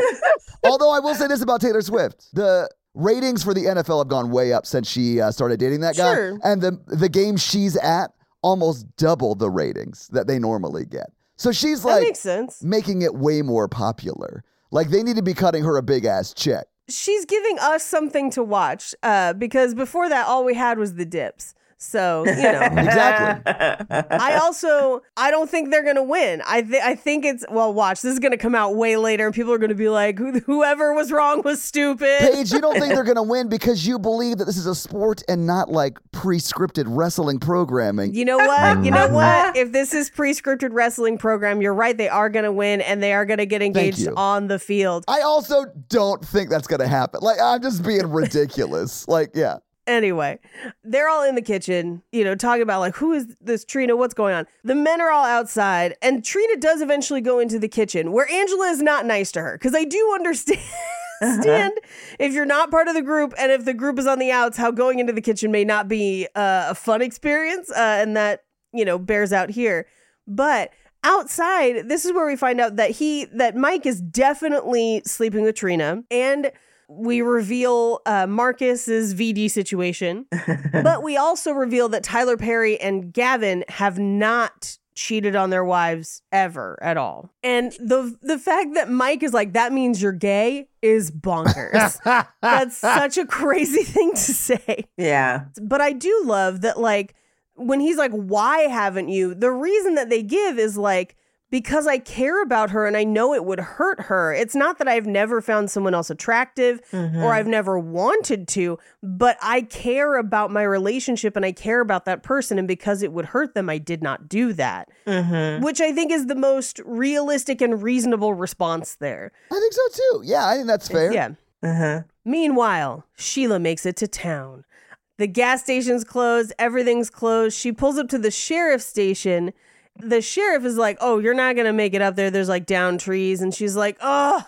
And he's like, hey, why are you going to a couples retreat alone? Single. And she's like, well, my husband's up there. And he's like, he didn't come with you? Like, I am confused. Right. Everybody's confusion, Sheila. I am confusion, Sheila. What's up with your husband? This seems odd. Air quotes husband. Yeah. I also, at this point, I was like, I hope she ends up with the hot sheriff. He is gorgeous and she deserves it. He's like, oh, I could have you, you could stay in the cell. Like, it sucks because it's a cell, but like it's a place that's dry. And I was like, yeah, what about them handcuffs though? Like, Like, but also, where's he staying? In that cell, Crystal. Or maybe he's there on call because of the storm. Okay, I hope that's it. That's that. Because if he went home and slept in a bed that night, he's like, y'all are sleeping at my cabin. I rented out and sleep at jail for extra money. He might actually do that because he owns that house, right? It was his dad's place. Yeah. There's just a very, very small, like subtle thing here where, because she's super sad and she's finding about his dad and that it's his dad's Airbnb and everything.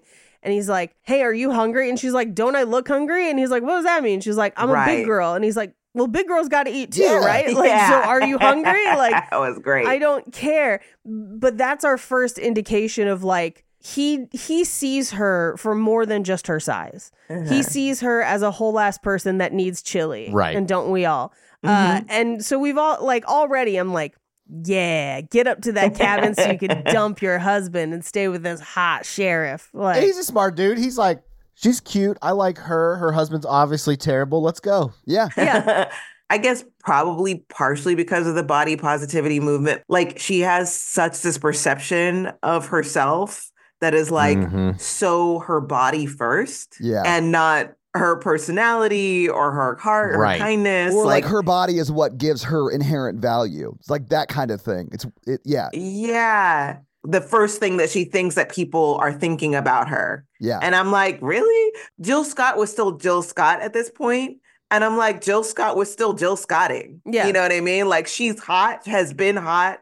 Every time there was a moment on screen where she's like praying or like having a moment with God or like singing a song, like a gospel song, all I'm thinking of is this very iconic video that went viral years ago of her essentially like spoken word singing, giving oral sex to a man. Yes, it's like I've seen that video. It's so intense and like, oh my God, but you can't look away. And it's also so artistic at the same time.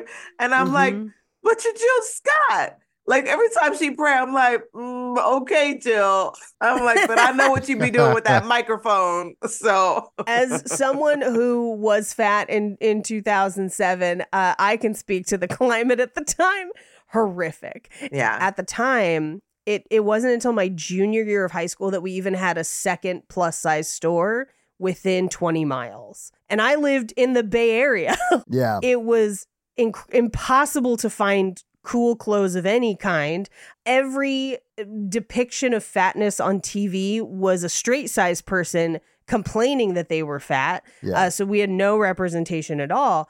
It was common, encouraged, and normal to mock fat people openly because it was considered that you were helping them by doing it. Oh yeah, you were like, fat shaming was like a positive thing because you were helping them, right? Like motivate them. Yes. It was gross. Yes, and it was very present and popular in the media, and so there absolutely was this narrative that no one will love you because of this. And it took years of unlearning that to get to a point where I could date healthily. And I think that's the experience of a lot of people from that time. I'm not going to dispute that at all, but I would say in the Black community, like especially dating among Black people, I would say some of this didn't touch the community in fully the same way because of our bodies just being naturally different and not being represented in television.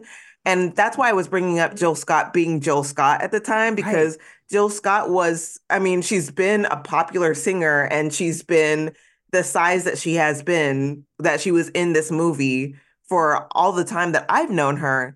And I knew people that still saw her as a sex symbol.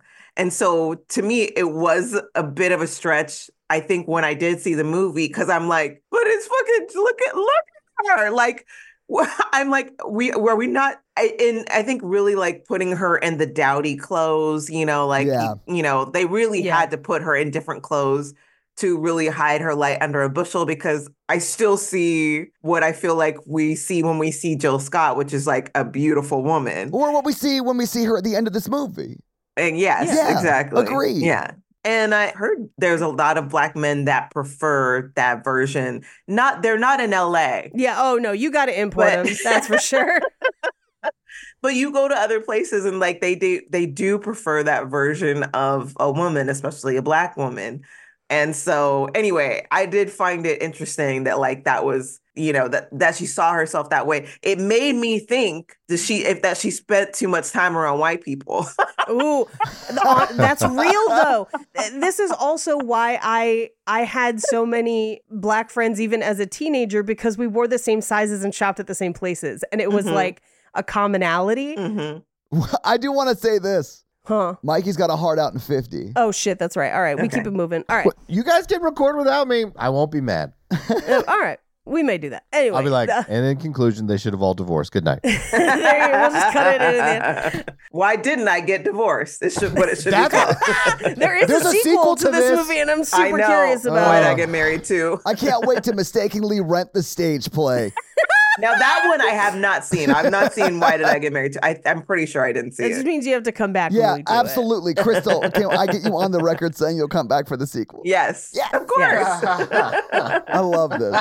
So everyone else goes to bed. Sheila's going to stay at the sheriff's station, and she hasn't returned anyone's calls, so nobody knows where she is. I think her phone is dead. Phones don't exist except for Tyler Perry's wife. She's the only one who ever pulls out a phone. She's the only one who has a phone. But everyone else is going to sleep, and they're all trying to get laid, just literal feet from each other, and it's not working for anybody. But also, all of these beds are too small. They are too small. They're all fulls. And I'm just like, Jake and I slept on a full for like the first 2 years we were together. And when I tell you we are wide-shouldered people that are uncomfortable at anything but a king now, I cannot imagine that full was murder. Like, that was the worst. That's full on Willy Wonka and the Chocolate Factory kind of bed stuff to people. You know what I'm saying? Yeah.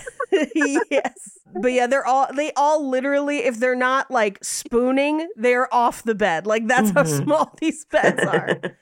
With a million pillows that they don't take off before getting into the bed. Anyway. Shocking. But the next day, they all make breakfast together. And again, the fact that Sheila has not shown up that night and no one is like, find a search party.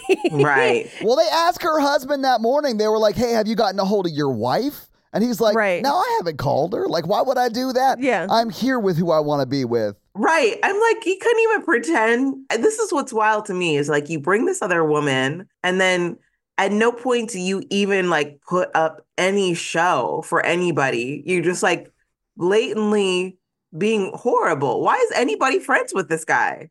I don't know. I would stop being friends with this person after this trip. You know what? The movie should be called Why Are We Friends with Mike? Yeah, exactly. But it's not just Mike. It's like all of them. I'm like if I got to the back room and my friend, like if Todd and I go to the bathroom and Todd's like, I've got VD from fucking another woman. And I'm like, well, Natalie's in there. I don't know why you're telling me this. This is bad. Like, I don't want to be friends with you either. Right? Yeah. Anyway, they're all making breakfast. Sheila shows up with the sheriff and seems oblivious to the whole thing about Trina. Now, we know from the night before that Angela saw Mike sneaking into Trina's room. So she knows that, like, active cheating is happening. And everyone else is like, let's not tell her. And I'm like, let's fucking tell her. Yeah. It happened blatantly in front of us on this trip. Like, insane. No.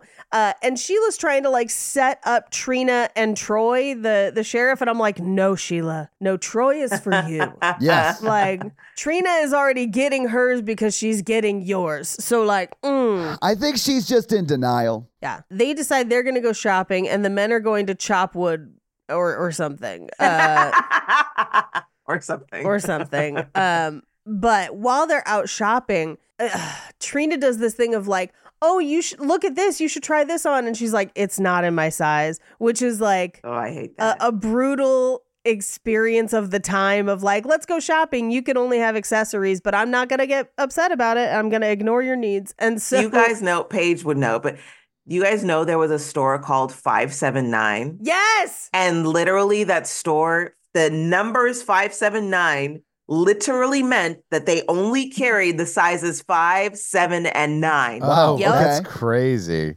There's a joke about it in Mean Girls, but it was a very real store. It's awful. Yeah. I've only heard of Forever 21. So Forever 21 back in the day used to only go up to like a 10 or maybe a 12. You would think they would only have size 21, but I mean, that would have been great. I could have probably worn those. No, I get it. I'm a bigger dude. You can't get over XL. I wear XL.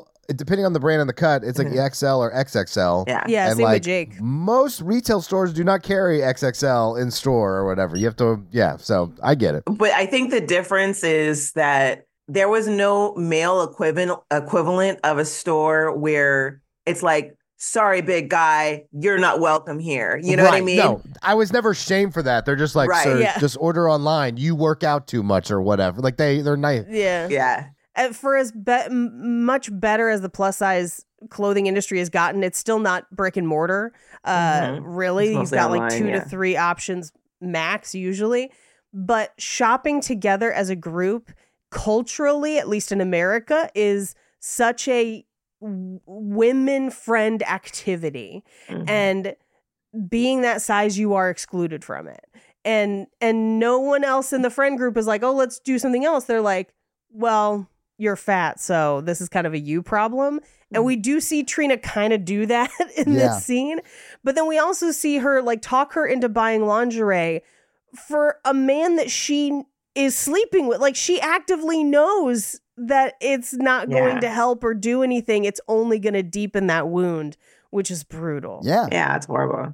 We do see the store owner tell them that there's no cash in the store, which I was like, they're wearing furs, man. I love the way Angela responds to that, though. Oh, yeah, Angela. Oh, yeah. What did she say to her? Oh, I don't remember. It's something like, oh, she racist. Like, she like really got up there and like she started chases following her. I was like, yes. I was like, hell yeah, you called her out for that bullshit. You better run. Yeah. But we cut to that night where Sheila has the nightgown on, and it is beautiful. Like, it looks very luxurious.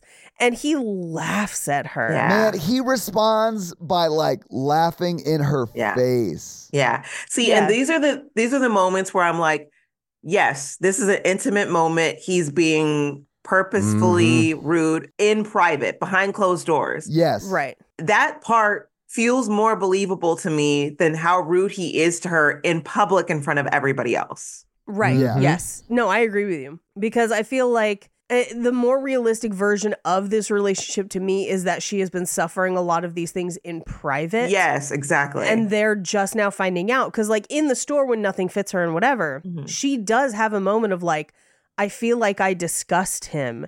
All of them are like, no. And I was like, all of you have literally seen it. You have literally heard him call her any number of things. What? Like, no, of course not. And I'm like, no, he's openly abusive to her in front of you. And Angela's the only one who does anything about it. Yes. It really bothered me that none of the men were like, hey, you shouldn't talk about your wife like that. Or at least not in front of us. Like, we won't be a part of this. Like, Yeah. It's really sad. Nobody's holding each other accountable. Exactly. Which I think is I think that's the point of the beginning of this movie, and why it like all of it explodes at the dinner at the cabin. Yeah. Right. Because no one's really communicating the way they should. Right. And we go through everyone again trying to have sex and not having sex. You know, the only barometer of a healthy relationship. I know. Janet Jackson, her husband, he's like trying to talk about their dead child, which is also the first like inkling that we get. We've gotten like hints that like they have a dead child, but we don't know what happened yet because that comes out of the dinner. But we also have, Tyler Perry's wife found out that he told her secretary not to call him. And so they're kind of upset and he doesn't want to talk about it. Like Trina is off doing her own thing. Angela and Marcus, he says no again. And she does this whole thing of like trying to go to sleep next to him, but like hopping around. Yeah. In a full-size bed. That was dangerous. Yeah. Dangerous. Anyway, we cut to the next day at dinner where, first of all, the 80-20 rule comes up again, which everyone uses it differently, which I think is really funny. Yeah. Like each person is like 80-20. I was like, that doesn't really apply to your thing, but okay. But Angela is like, nope, I am laying the truth on the table right now. How dare you do this to Sheila? Trina is your mistress. Sheila, I'm sorry you had to find out this way, but like, this is what's happening and I won't let you talk to her like that anymore. And like, it done, which I respect the hell out of. I wish she could have done it privately, but whatever, it is what it is. I still say her doing it this way is better than the fact that her friends just weren't going to fucking do it. Agreed. Right. Yeah. But it made for a great scene in a movie. Great scene in the movie. Baby, it did. Yeah, I was here for it. Yeah. Well, broken clocks right twice a day. You know what I'm saying? Right. But this is where Mike is like, oh, okay, we're doing this now. Great. You got a DNA test on your kid because you thought she was cheating on you. You got your tubes tied without telling him. You came crying to my house because you think she didn't strap your son in. And at that point, I was like, what the fuck? We're just dropping this in the middle of oh my God. Okay. Yeah, that's new information for us as the viewer. And I was like, holy shit. Oh no. And then it was new information. And that was the real one that was below the belt. Yes. Yeah. But I mean, this is also a guy who's been a monster the whole time, so I'm not at all surprised. Yeah, exactly. Yeah. What do we expect? He was evil from scene one. Exactly. Yes. But he ends on Marcus having VD, and Angela is like, oh no, you got it from me because I cheated on you, and then you got it from me, and then you gave it to Keisha, so you should maybe tell Keisha about that. And he strangles her. And he strangles her. I thought that shit was nuts. Yeah. He stands up and strangles her. Strangles her. Don't worry, they end up together. Strangling's never okay, like unless it's consensual and you get it. But like anger strangling in a fight when terms have not been discussed, never okay. It really is like one of the 3 precursors of murder in a domestic abuse situation. Yes, and he's not a small guy. Now she's not a small lady either, but like he could really hurt her if he wanted to. Like, she is in imminent danger. And the sheriff is like, oh, hey, whoa. Stop, don't. You're just like. He's like, I mean, he's been trained to handle bears, not humans. Yeah, I mean. Yeah, but everyone kind of settles for a moment. And Mike turns to Sheila and like pure villain. He's like, I'm sorry you had to hear this way, but it's over. I want a divorce. I won't be a monster. You can have the rental property and you can have your car. And we'll find out later that he clears out her bank account because, as we will find out later in this movie, she was managing his whole house, cooking for him, cleaning for him, doing everything and not working, probably at his request. And so she has no money. It's that financial abuse as well, in a way. Like, she was trapped. And as he gets up from the table, she grabs a wine bottle and cracks him across the back of the head with it. It's awesome. Which in the movie you love, in real life, he might be dead. It's also assault for sure. And Angela says, I hope he's dead. Yeah, it's also very bad. I want to go back to something, and I actually appreciate the fact that a woman assaulted a man. I mean, don't listen. I Clip that understand what out you're and saying. use I that understand what you're saying. Because I feel like I have watched several movies of Tyler Perry where he has a habit of making a woman do something that's so heinous that the man's assault initially emotionally feels right. Justified or whatever? Okay. Yes. And that pisses me off. So like, I feel like by making Angela just such a vocal and like always yelling, she's always at a 10, right? Like, and I feel like I think that was my only problem with her character is that like she's always at a 10. She doesn't really have levels. Yeah. The level, like the lines are hilarious, right? So you end up appreciating it overall. Right. Yeah. But it is always kind of one note with her, to the point where when she finally does get choked out, I feel like I can understand, not that I agree with, but I can see men being like, she had this coming, right? And he does that same thing in the movie The Family That Prays. It also happens in Temptation. Temptation, a guy punches through a window at a woman. It's terrifying. Yeah, and in The Family That Prays with Sanaa Lathan, like at the end, she gets punched out. And I could feel even the women in the audience feeling like she deserved it, because he made her such an evil character. Right. That by the time she gets assaulted by a man, you're on his side. Right. And that's the only reason why I'm like, okay, there's a little bit of parody with Jill Scott's character sure. knocking him out with the... Right. And also, I mean, he's a full villain. Yes. Yes. It feels very cathartic. Yeah. Anyway, we cut to Sheila's hotel room where the sheriff shows up because she just left the key in, and she's like, "Are you here to arrest me?" Fair question. She did. Yes. Definitely assault someone. It was a fair question. He's like, "No, I won't, because I have a crush on you." Right. Shh, I hid the paperwork. But this is also where we find out that her bank account is empty. She has no money. He has literally stranded her in Colorado. Yeah. She has like $87 to her name. Yeah. He takes her to this kind of snowy hill where he's like, "Here's where I come to cry sometimes. Let it all out." And you're just like, that's right, because he's sensitive and he deserves her. Angela leaves alone. The two couples that didn't cheat on their wives leave together but have arguments the whole way back. Mm-hmm. Because this is where Tyler Perry and his wife, and she's like, "Why'd you get our daughter DNA tested?" He's like, "Because you and I only had sex in that time like once, so like how could she be mine?" And I was like, well, that one time. That's like all it takes sometimes. It's just like the once. It is statistically hard to do that one time, but it happens. It happens. But that shows he doesn't even believe in himself. Right. There's other issues that come out because of this. Yeah. Well, I think he also, it shows that he doesn't value or believe that she's working, right? Because he's like, we only had sex at one time, but you got pregnant. So clearly you weren't working when you said you were cheating on me, which for me is him diminishing her career again. Yeah. Mm-hmm. It's just, anyway. And she's just like, "Oh, so it is yours?" Oh. And she says it in a way that I was like, she's being sarcastic, right. But he's like, "What do you mean?" I'm like, "What do you mean?" Right. What? He seems simple, real simple. Oh, he's simple. Yeah, it's wild. Very simple. The reactions he has to some of the next few things, I'm like, what? Like, I know we need to move the story along, but this is bonkers. And he's boring. And he's boring.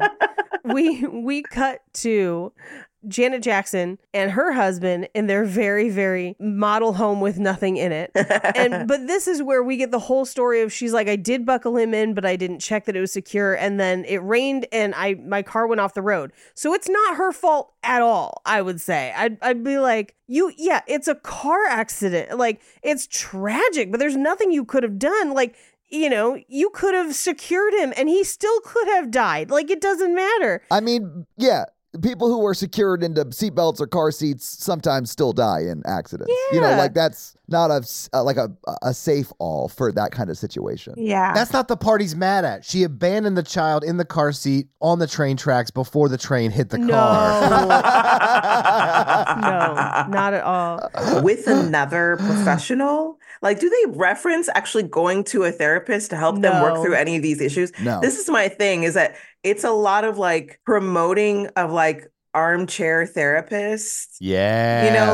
You Pop could psychology. do this. Yeah. I watched a YouTube video. I'm sure we can figure out how to therapize these 4 couples on our own. Much did not like that. I don't like it at all.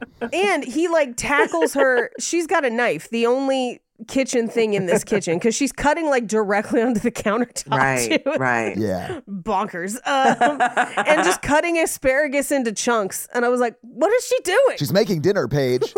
It's asparagus. She's never done this in her life. This Right. Listen, this is Janet Jackson. This is She's Janet Jackson. And they had 38 more scenes to film that day, Paige. Poor thing. She don't know. Yeah. It's a beginner acting class and it's bonkers.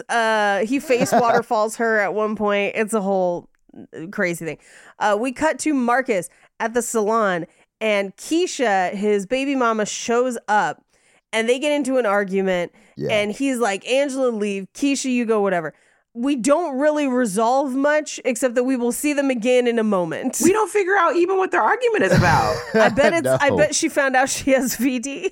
That's what I thought. Or she was pregnant again. Because she came in with like such emotional intensity for them to not resolve it. I'm like, how did they not do? Yeah. I don't know. I don't know if it's the direction or maybe things got cut. Listen, we have one day to write and film this movie. So exactly. I think what they're trying to do is show her emotional intensity as compared to Angela, which to me just says that Marcus has a type. Yeah, exactly. Yeah. Yeah. Anyway, so Sheila calls everyone and they're all on like a weird conference call. And Sheila's just like, I'm okay. Where are you? Don't worry about it. Click. Yeah. I'm going to reveal it later. But in that phone call, she reveals that it is Tyler Perry's birthday. Now, this call is depicted as being in the middle of the day. Yes. Diane doesn't get home till late at night with no birthday stuff. It's dark outside when she gets home. I thought about that. Yeah. Because here's my thing. She rich. She's a lawyer. You're not going to call Crumble Cookies or like a florist or like a caterer. Like, you have hours to be just like, hey, I'm going to need to have something couriered to my house. And then when I get there, it'll be like, see, I didn't forget. Because when she shows up, he's like, you remember the things you want to remember. And it's just like, oof. Well, because she does show up like with nothing, just like, oh, hey, happy birthday. Who is this lady who works in your office who is bringing you cake and ice cream? Who she knows because she's tutored their daughter and stuff. Like, she fully knows her. Yeah. But whatever. I know. But I do think it's just like making her as bad as Tyler Perry thinks the most terrible woman could be. Exactly. Like, because in this movie, Tyler Perry, or really the movie is presenting Tyler Perry as like this very, very put upon husband. Yeah. But I mean, he's got his own issues. I don't think she's great either. Like, I understand why forgetting your spouse's birthday is bad. I'm not saying that. It happens, but it's bad. Yeah. That's the thing. They're just terrible couples. They are agreed. Objectively just terrible couples. Yeah. Yeah. So we cut to Sheila, who is now working in the general store because the sheriff got her the job. Because apparently his dad also owned half the town, but also this general store. And I do love that we get this moment where she's just like, elevator eyes, just like, ooh, he is gorgeous. And he is like. Yo, those extreme close-ups of his body, I was like, okay, female gaze for once. Or, you know, from that point of view, which you don't really get a lot. I thought that was kind of cool. It was very fun. Yeah. But this is also where she's just like, oh, do you work out? I couldn't, or whatever. And he's like, well, hey, I mean, you don't need to run, but like if you want to walk or something, it keeps the stress down if you want to. Like, but he very much takes it like, do you want to? And he's like, also, do you want to go to the movies later? And she's just like, what? I mean, yeah, okay. We cut back to Marcus and Angela picking up their kids from Keisha's house. And it's like Keisha versus Angela part 2. This is where we find out his money started the business. Yeah. Which is, and I was with you when you had no money. Revelations that should have been brought up earlier. Right. He basically yells at both of them and is just like, you stop saying mean things about my wife to our children. Hey, you. Yeah. Be a little nicer. Like, what are we doing? But then he goes for a walk. He just walks away and leaves Angela with the kids, which is such a bizarre end to the scene. But sure. They worked it out. We cut to Tyler Perry's house where he and his wife are in a full fight because she came home, kicked the woman who worked with him out. Yeah. And she didn't bring anything for the birthday. And he's like, our daughter is asleep. And they open the door and she looks like she's in a coffin because she's just like. I thought she was like a child vampire who was asleep. Yes. All lace and curtains. And she's just the stillest a child has ever been. You also like can't really see their face or anything. So it might be like one of those like medical dolls that like look pretty realistic, but like no, it's definitely a girl that was just like, okay, now. Yeah. It's a tether. I see what you're talking about, though. It did kind of remind me of a CPR doll. Like, yeah. A tether, though. She sits up. She's got the golden scissors. Like, Anyway, they fight. This is where she briefly gets to be the like, yo, having a baby is not the same for you as it is for me. Mm-hmm. And he's like, that's not important. And I'm leaving, and throws her phone across the room and stuff. How dare you ask me to consider your needs? How dare you? But we cut to a diner that is definitely just an extra room in a studio that they set up multiple tables at. Absolutely. Yeah. There's nowhere for food to come out. Like, it's just tables. But this is where she's like, hey, we can't hang out because I think I have feelings for you. And if you don't reciprocate, and he's like, what if I do reciprocate? And you're like, yeah. I mean, I honestly feel like he was in a very respectful way, like dating her. 100. You know, like I felt like it was very clear he was into her romantically. I'm with you, Todd. He was very clearly telegraphing that I'm into you, but people who haven't had people into them in a long time are not used to that. And no, Mikey, I think that that's sort of the point for her is like she doesn't see herself as being like valuable and like worthy of that kind of love. So like she just didn't see his very clear signals. Mm-hmm. At this time, all media, except this movie, basically, are screaming at her that she is not worthy of love. Yeah, no, I'm sure. Yeah. It's the world has told you that this is impossible. Mm-hmm. It's brutal. Now, the one thing they have the kiss over the table, which is it's very sweet within the scene, but I was like, give her a real one. Like, don't make her do this awkward lean over the table shit. I honestly didn't love it. Like I wanted their first kiss to be like a much more romantic moment. Because they struggle over that table because, first of all, the table is too big to do this. Yes. And so they have to get full up and lean across, both of them. Yeah. And secondly, they're in the middle of eating. It's not the time. What would have been the time is like they had a great dinner. Yes, on the mountain would have been perfect. Or even like outside the diner, any number of things. But they didn't have those locations that day. They only had this room full of tables. Yeah. Sorry.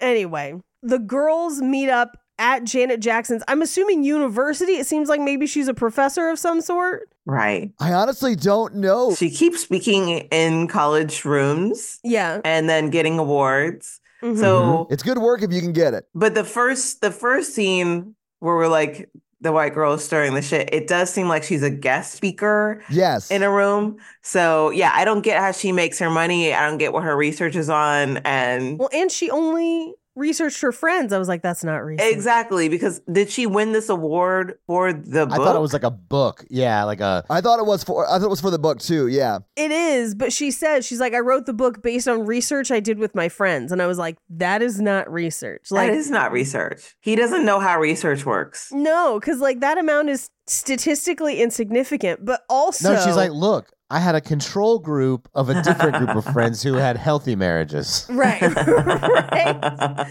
But this is where she's just like, get legal pads. You write the good, you write the bad, and however it shakes out, then you know what to do, which is very simplistic when you're thinking of literal divorce, but sure. But you know what? It's exact same methodology that Act Like a Lady, Think Like a Man was written. Oh, yes. And so I think they all, like this group of people, they all just believe that this is how like real psychological, sociological, scientific work is done. Yeah. And they're absolutely right.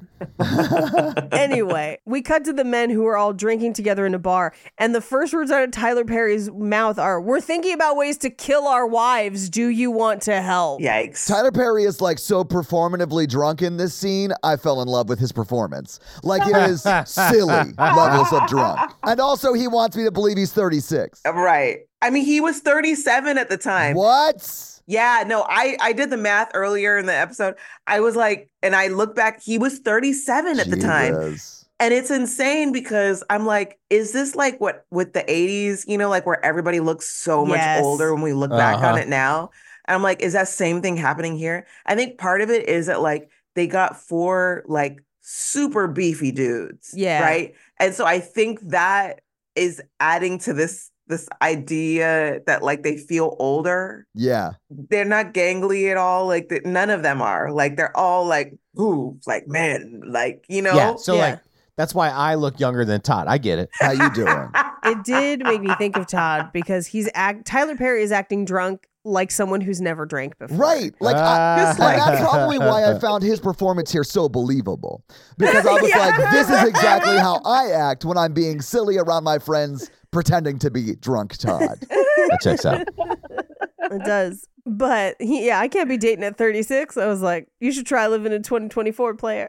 Right. Like, everybody be dating at 36.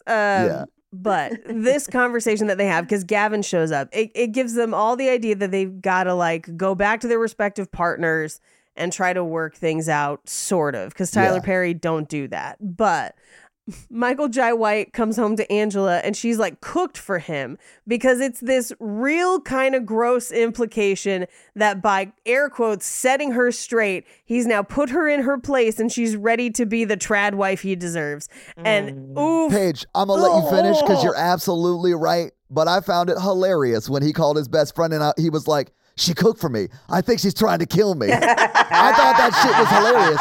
And then his friend was like, she might be trying to kill you. And he was like, I just want you to know in case something happens to me that it was her. She poisoned me. So like, I agree with what you're saying. It's also a very funny scene though. Oh, 100%. Yeah. And that part, hysterical. Yeah, loved it. The part after where she's just like, I just want to be a good wife. He's like, okay, but here are the things that you have to do for me. You have to do for me for this to work. And I love that he's like, be nice to Keisha, whatever. And the last one, he's like, and stop drinking. And she's just like, okay. And Coulter, I was like, she's going to die. Man, the way she grabbed those wine glasses and started drinking them like that was so funny, though. Like, that's what I mean. Like, I think she had the most fun on set. Like, as an actress in this movie. 100. Yes. I would just like to love my job the way she is loving her job on this set. Sure. Yeah. She's just definitely going to have a stroke of some sort. Trying to detox cold turkey. Yeah, a seizure. A heart attack. Anyway, we cut to Tyler Perry's house because he has done nothing to make any sort of restitution. And his wife shows up. He's unpacking with his secretary, and she's like, "I'll do anything. I'm so sorry." I mean, he has moved out of their house. Yeah. Right? Like, so like, yeah. She shows up, the secretary, she's in scrubs. I thought that she was just like a nurse that worked at his practice. Yeah. But like, I find what he does in this scene so callously hurtful. Yeah. I was blown away that like when she comes in and she like really owns like her part of it, right? And he's like, yeah, good, you learned your lesson because I moved out or whatever. And then he's like, well, she's pregnant. It's twins. What now? I was like, what are you doing? Like, this is insane. Right. And then for it to have just been a joke. Mm-hmm. I have multiple questions. I'm just joking, bro. I'm just joking. I did it for the lulz, babe. I think this joke, this whole scene is not the flex that Tyler Perry thinks it is. Agreed. And part of that is that, once again, they have zero chemistry. And so the way that she plays it, the way that she plays what happens next, it has just the feeling and the vibe of like, it's not that I don't want to lose you. I just don't want to lose. Right. Oh, man, that's a good point. Yeah. And because I just felt like she doesn't actually want him. She just wants him to not be happy with somebody else. Right. Yes. And I think that they thought that they were making a scene where she like actually is still in love and wants him. And it's like, nope, that's not how it reads. That's not how I feel, right. When I'm watching it. Nope. We cut to DC for the VEG Awards. And Mike has brought Trina and everyone else is there. Sheila shows up. And this is where I was like, I mean, I was grateful that it's still Jill Scott and it still looks like Jill Scott. They didn't make her crazy skinny or anything. But I was like, you could have just left, like, she could have just been the Sheila we knew the whole time. Mm-hmm. This added layer is strange. Yes. Because, like, instead of everyone being like, oh my God, you're glowing, you look so happy, everyone's just like, you're thin now. And it's like, God damn. Like, just, you can't even be like, you look happy. Oh, she's like, oh, yeah, this is why I like left your friend group. I didn't invite any of you to my wedding. Exactly, Paige. Yeah. And even her monologue still starts with like, it's been so hard, but I did it and I worked for, and you're just like, I didn't need this part. I needed the end of the monologue where she's like, God brought me someone who loves me and doesn't criticize me and loves me through all of it. And I have so much joy and I am so happy in general. Everything about my life has gotten better. Yeah. That's all I needed. But instead I did I've been walking and it's been hard. And I'm like, fuck y'all. I honestly thought that they were using that walking theme of like, okay, she found a man who would like walk with her through life. Whereas before, her other husband was like just this terrible person. Yeah. But I understand what you're saying. I wonder if that was just one of those things that he like threw in for the metaphor and just didn't even consider that side of it, Paige. No, I think the movie, and I don't know, well, I don't know if it was a studio note. This is a studio movie. Like, sure. There was a part of me that's like, was it a studio note that they refused to let her be fat and happy? Like, she's still thick for sure, and I'm grateful for that. Sure. But I'm like, did we have to? And maybe it was a part of the play or something, but I was just like, he loved her for who she was. We could have left it at that. I also resented that she was the only one that they forced to have sleeves on her dress. Right. Anyway, I do love when she ends up sitting next to Mike and he's just like, so like, what, hey.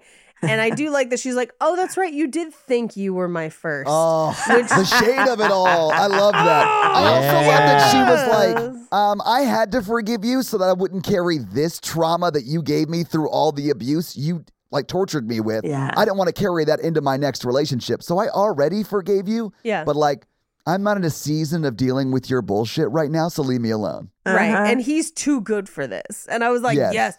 But all this time, they're talking all the way through Janet Jackson's speech. Right. And we have no idea what she said. But we cut back to her because we couldn't hear it. We cut back to her. She is crying and she's like, and I thank you. And we're like, what happened in the last... She just shared a very emotional story about how she was dealing with the grief of losing her child. Son, but just like this movie, we just skipped over that part. We skipped over it. It's not important. We skipped over it.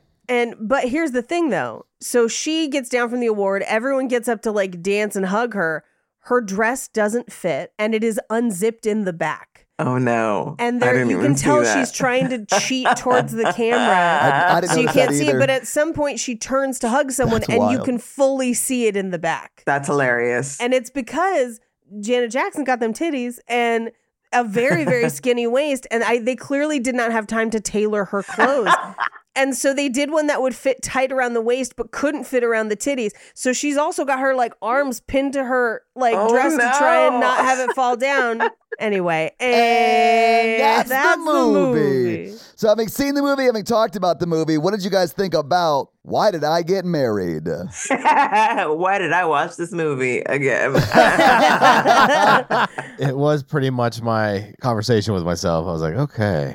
I love this movie. I feel like this is the spiritual opposite of the 365-averse because it's like crazy, but not at all sexy. It is like aggressively the opposite of that universe, but like that makes sense. Almost as crazy, and I'm here for it. Can't wait to have Crystal back for the sequel. Like, I'm very excited. Yeah, I want to see where it goes. Yeah, I was entertained the entire time because I was just like, yeah. Yes. Same. I would like a supercut of all of Angela's lines. Oh, I bet that exists on YouTube. I bet it does. Yeah, I gotta find that.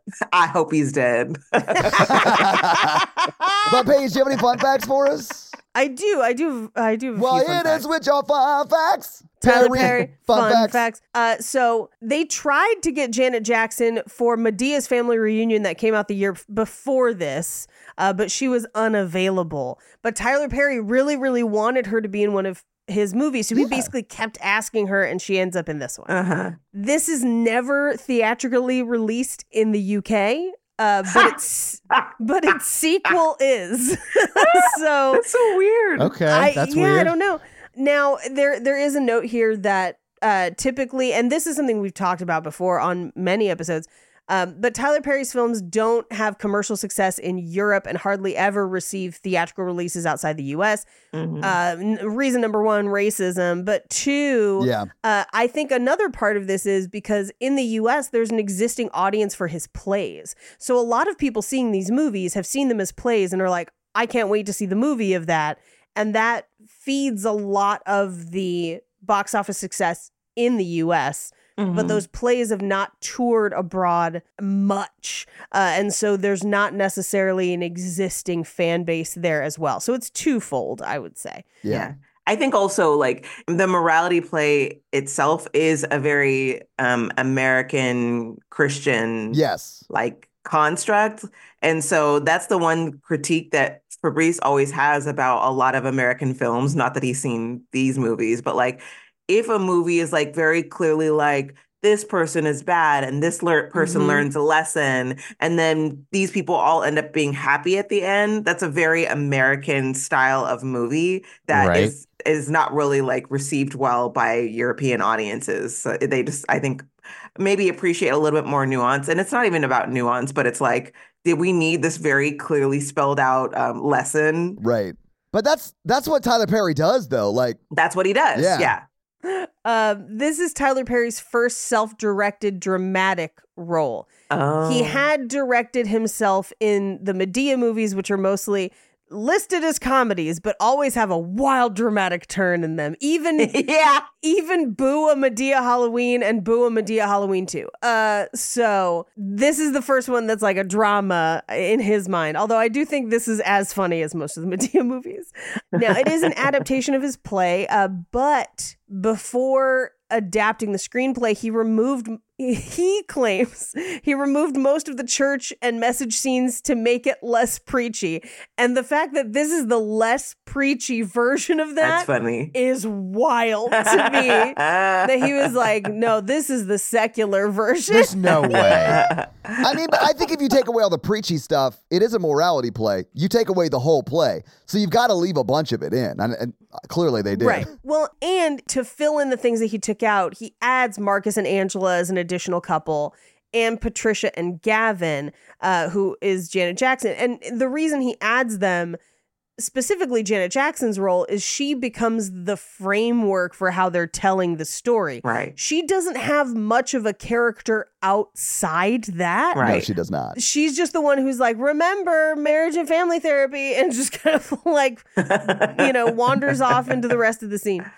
Now, oddly enough, this movie shares something in common with a very, very famous, very good movie from the year before, Akeelah and the Bee, in that they have the same score conductor and composer. Oh, wow. Yeah, and it's because Tyler Perry saw Akeelah and the Bee and was like, the score in this is amazing. And then went and like found that guy and was like, do the score for my movie. And I was just like, wildly different films. Now, at one point, when Gavin and Marcus are on the phone because Marcus thinks he's about to be poisoned, Gavin says, you have nothing to worry about unless she's cooking grits. And this is actually a reference to Medea's family reunion that came out the year before. Oh, my God. Madea is famous for Grit Ball, where someone in Tyler Perry's movie and play universe, often a woman, pours a piping hot pan of grits on a man, over the man who wronged them. This is a direct reference to an incident that occurred to the soul singer Al Green. Oh, yeah. But those are your fun facts. Well, thank you for those fun facts, Paige. Let's talk a little bit about box office. Hey, I gotta step off.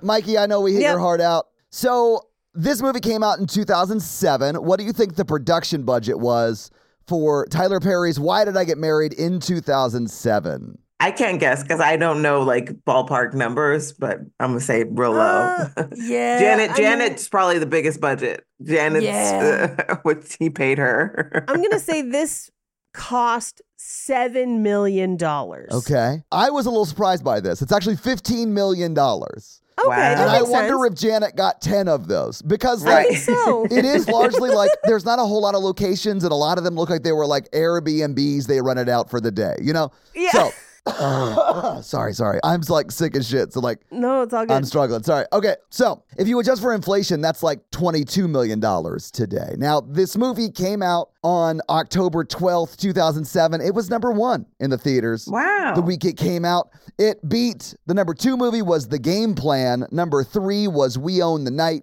Number 4 was Michael Clayton. And number 5 was The Heartbreak Kid. What do you think Why Did I Get Married made in its opening weekend? I'm going to say $10 million opening weekend. Do you want to take a guess, Crystal? I will have no idea. That is fine. But it did really well. It made $21.3 million in its opening weekend. Good for them. Pretty great, right? More than its budget back. Now, in its second weekend, it was number 2. In its third weekend, it was number 5.